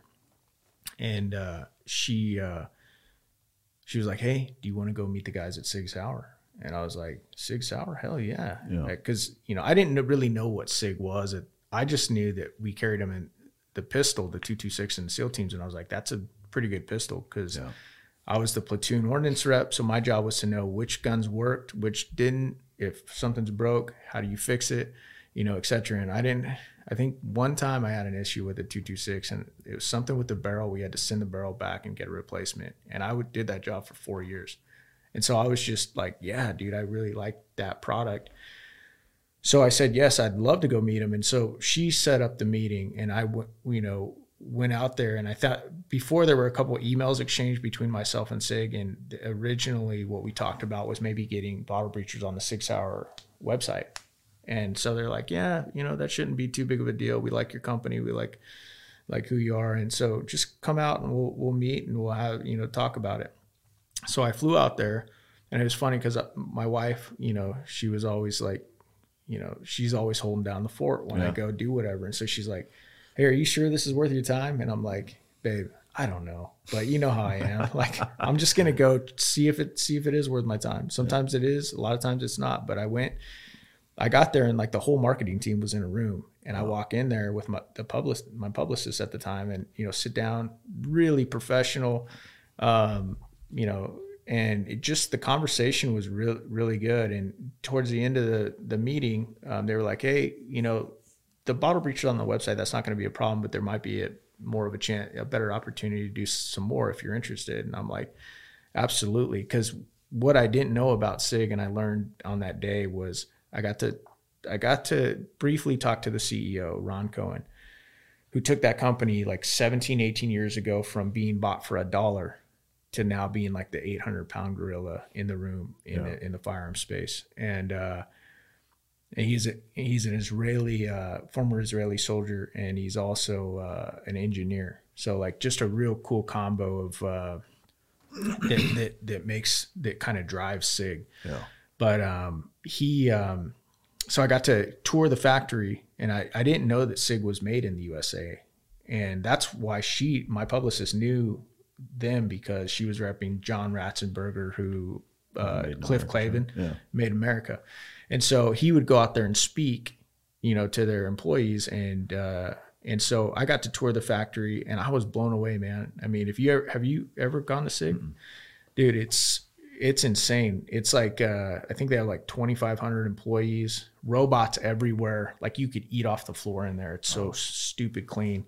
And I got to see that not only was SIG, did they have handguns like I knew about, but they had carbines and SBRs, and they had suppressors, and they had optics, and they had their own ammo. And I was just like, I couldn't believe how much they'd expanded into that. And not a lot of people at that time really knew. Yeah. And a lot of people still don't, but it's, I was just so blown away by, how much was going on there, but the professionalism that at that point, I was like emailing their chief marketing officer, like every 2 weeks, like, hey, Tom, let me on this team. I want to play on this team. And so after hounding him for, I don't know, maybe like 4 or 5 months, he finally, gave me like a 6-month contract. Let's see how this works out. And then, he's been extending it ever since. So yeah, that's really fucking cool, man. And I think another example of resiliency, right? Is fucking, I think so many people, entrepreneur or otherwise, kind of have this entitlement feeling in that like an opportunity is going to present itself to you, and I can't stress enough, like you have to make the opportunity, it's not going to fall on your lap. Like, yeah, there are the occasions where that happens, but those are anomalies and exceptions, they're for fuck sure not the rule. Right. And most of people that you see that are successful have failed way more than they've been successful. And the common denominator is they just never fucking stop trying to kick doors open, right. And that's what you have to do. And you have to continue to do that, but it's a really interesting story to have. I can't thank you enough for coming on the show and sharing, both your experience in the SEAL teams as well as the entrepreneur thing, because I'm fascinated by it, because that's the same life I'm living. So I could sit here and talk business and shop with you all fucking day. But in terms of what your goals are for kind of moving forward, is it just continuing to do the SIG stuff and Bottle Breacher? Do you have any other big plans moving forward, or is that kind of it for now? I've got you were talking about opportunities, sometimes just presenting themselves. And I've got a pretty big opportunity in front of me right now. And, we're gonna see how, because I know this isn't gonna air for a week. I don't mind mentioning it, but probably about 3 weeks ago, I was actually approached about running for Congress. No shit. Yeah, dude, that's awesome. Yeah, and it was something that I really wasn't. I make a lot of political videos. Yeah, I've seen because for me, like I think that this country is going to be destroyed from within, and I think it's happening every day. Yeah. And that's hard for guys. I think it's hard for guys like you and me that are like, hey, if it was my way, I would just every generation or two send a bunch of pipe hitters over, deal with the problem, and then just keep America solid. But unfortunately, I think it's being destroyed from inside, and I think one of the reasons is because we don't have enough evil triumphs when good men do nothing. We don't have enough people that are willing to stand on principle. Yeah, there's not enough representation in key roles by the right people. Right. And so even though I think it's probably the nastiest place on earth, and I don't want to expose my family to that. And honestly, I don't necessarily want to be around it. I don't want to walk away from this fight and look back and say, you know what, you could have done more. Yeah. And you know what, I don't want to look at my kids or your kids and be like, you know what, wish somebody would have stepped up and done something. When if you have the opportunity, whether I win or lose, and if I decide to do it, whether I win or lose, I'll have a real tough time looking back and being like, you had an opportunity, you didn't do anything about it. Yeah. Don't bitch about it, right? Yeah. I think that's fucking awesome, man. However I can support you in that endeavor, just let me know, because that's fucking really awesome. No, I appreciate that, man. Yeah, it's cool as shit. I hope it pans out. Anything else you want to add alibi wise? No, man. Just, thanks, dude. Yeah, fucking A, man. Appreciate it. Yeah, it's been great having you on. Appreciate your story again, and it's all fascinating shit. Where can people find you? I'm assuming visit bottlebreacher.com. Yeah, bottlebreacher.com, and then my personal is Eli Crane, CEO. Okay, so there you have it. Check out his products. I've looked at a bunch of them. If he had brought some, I'd set them on the desk and we'd finger fuck them on the show. But I've seen them in person as well as all over the internet. They're really fucking cool products. So I'd like to take a quick second to shout out and thank our sponsor for today's podcast, Origin Labs and Jocko Fuel. Jocko Fuel is a great product. He's got a ton of products actually within the Jocko Fuel line. The guests and I enjoy them on the show. And outside, I take a lot of the supplements. I've got some of the Origin Lab jeans, boots, gis, and it's just all around American industry. They do a fantastic job really re-revolutionizing American industry from start to finish. It's all American made, all American sourced. Everything start to finish is made right there in-house, and they really do a phenomenal job creating the products and fulfilling the whole ball of wax. They've been a huge supporter of the Mic Drop podcast for a while now, and I really can't thank Jocko Fuel and Origin Labs enough for the job that they do for us. And so thank you to you guys. I'd like to take a second to shout out our newest sponsor, which is Project Warpath. This is a Navy SEAL-owned company that provides apparel with a pretty edgy feel, and it's a good friend of mine that runs it out of California. And just overall a great outfit. They've got a whole line of different shirts. One of which is arguably my favorite, which is Epstein didn't kill himself. Wonder where that one came from. And but yeah, there's Hillary Clinton killed my friends. There's a bunch of pretty edgy and cool patriotic sayings on T-shirts with good design, good high quality, and it's one that I'm actually wearing right now. So I appreciate them sponsoring the show. Again, that's Project Warpath. You can get all their stuff online, and the shipping and customer service is top notch, quality product, and you're supporting a veteran-owned business. So shout out to Project Warpath. Go check their stuff out. I'd also like to say thank you to our other sponsor, Resilience Premium CBD. Resilience is excited to offer all Mic Drop listeners a 20% off discount on all products for 2 weeks from when this podcast is live, using the discount code MICDROP at checkout. That's 2 words, Mic Drop at checkout. I'd also like to say that Resilience is a great company that works in conjunction with Trico CBD, and all military veterans and first responders receive 35% off. Yes, that's 35% off for all military veterans and first responders, and that's through the Military and First Responders Program. You just have to sign up at resilientcbd.com/military first responders discount. In terms of about Resilience, generally speaking, it's a premium CBD that I use. Again, it works in conjunction with the Tricos brand for the everyday athlete. That's www.resiliencebd.com. And Resilience was really born with the founders who are military veterans as well, personally experienced the effects and impact that CBD had on their own mental and physical obstacles. Their focus was sharper, mental stress was calmed, fitness stamina increased, and their bodies felt less pain, inflammation after super intense workouts. A lot of times most people and people are able to either wean off entirely or significantly reduce pain management therapy. This is a shared vision among the founders that this incredible supplement had not only changed their lives, but had the power to provide unbelievable benefits to family, friends, athletes, fellow veterans, and ultimately the entire fitness community. So big shout out to Resilience for their product as well as the Tricos stuff. We sure appreciate their support. Thank you to all the guests. Appreciate you guys tuning in week after week. Because I haven't said it yet this episode and everybody's waiting for it, feel free to choke yourself. And until next time, this is Mic Drop.